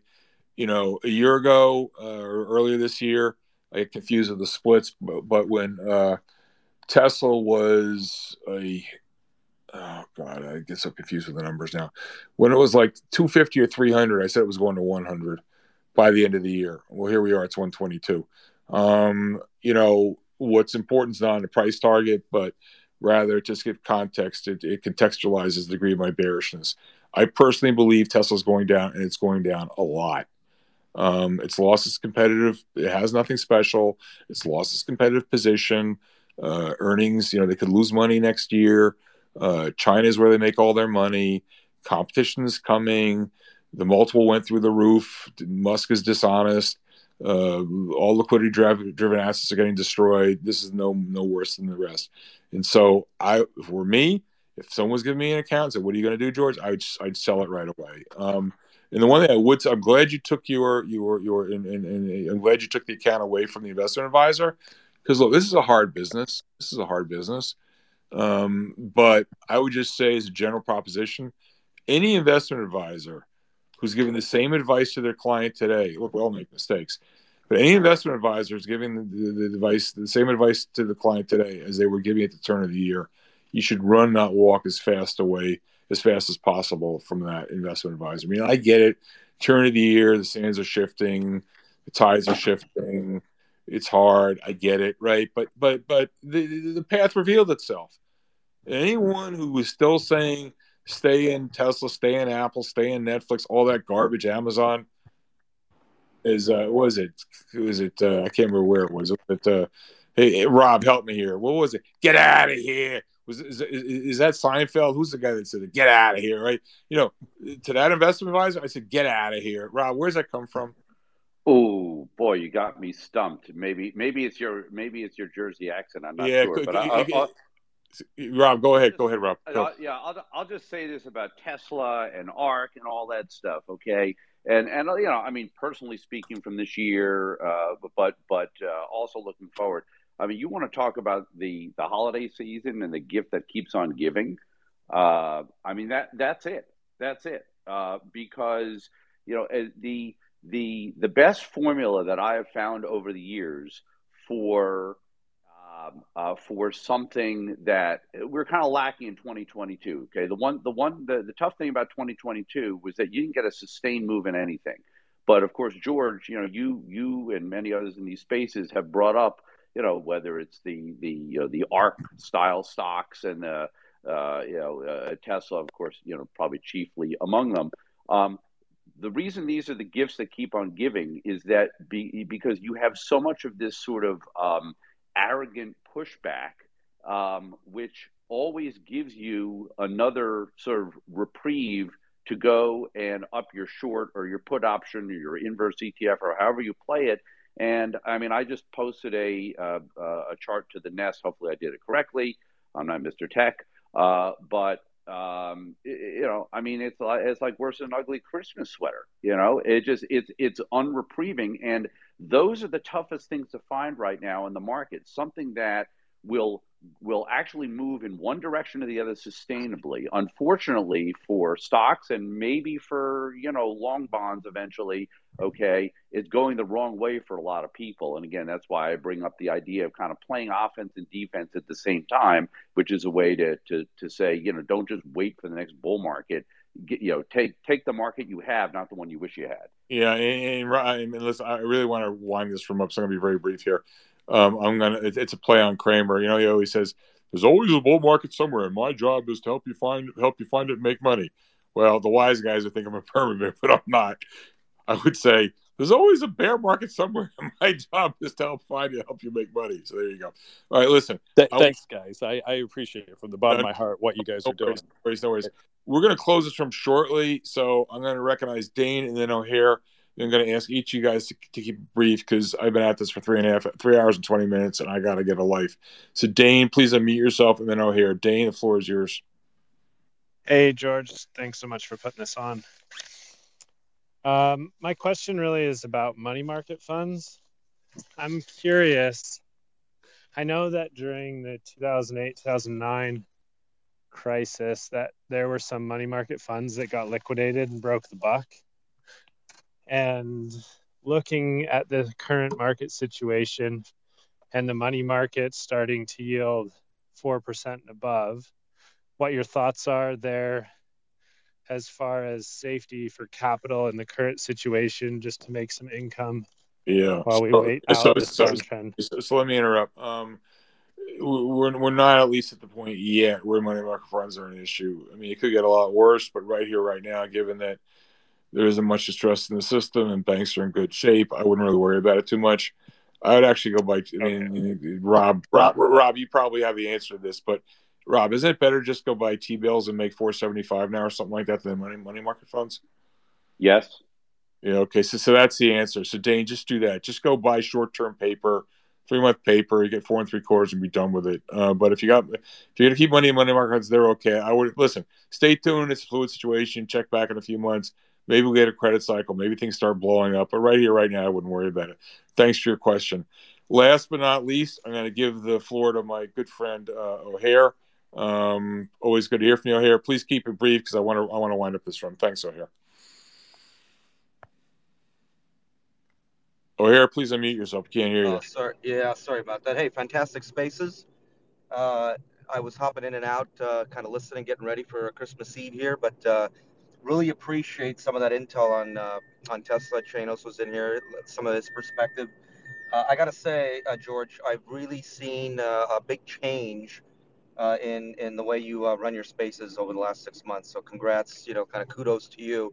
I think it makes it a lot more pleasurable for all of us because you do add a lot of value. So I'm not like stroking you off here. I really believe that we all get more from these spaces when you have, some of these folks come in and give their 2 cents, So I just wanted to chime in here and let you know that and wish you guys all a happy Hanukkah, Merry Christmas, Happy Holidays, whatever you guys celebrate. So it's been a tough year for everybody, and I look forward to a good year next year. So for you and for everybody else as well. So anyway, great space, and I look forward to many more next year. Appreciate the kind words, O'Hare, and I know you and I have had differences, but we're all good, and we all learn, and we all help each other together, and I love you bring a different point of view to things. So, Merry Christmas. Merry Christmas. Happy Hanukkah, everyone. I know we got a few more folks that want to get up here, but guys, I got to get a life. This has gone much longer than I wanted. You got to hit the beach. Please keep it. You got to hit the beach, George. I know. So anyway, guys, listen, this has been great. Don't worry. We're going to do another space. Maybe we'll do it on Monday. Tomorrow's Christmas. Maybe we'll do it on Monday. Save the questions. The markets aren't going to move between now and Monday, so don't worry. Your questions are as valid today as they are on Monday, so we're good. All right, listen, everyone, this has been awesome. Don't forget World Central Kitchen. Happy holiday, Merry Christmas, Happy Hanukkah. Everyone be safe. Take care. Thanks, everyone. Good night.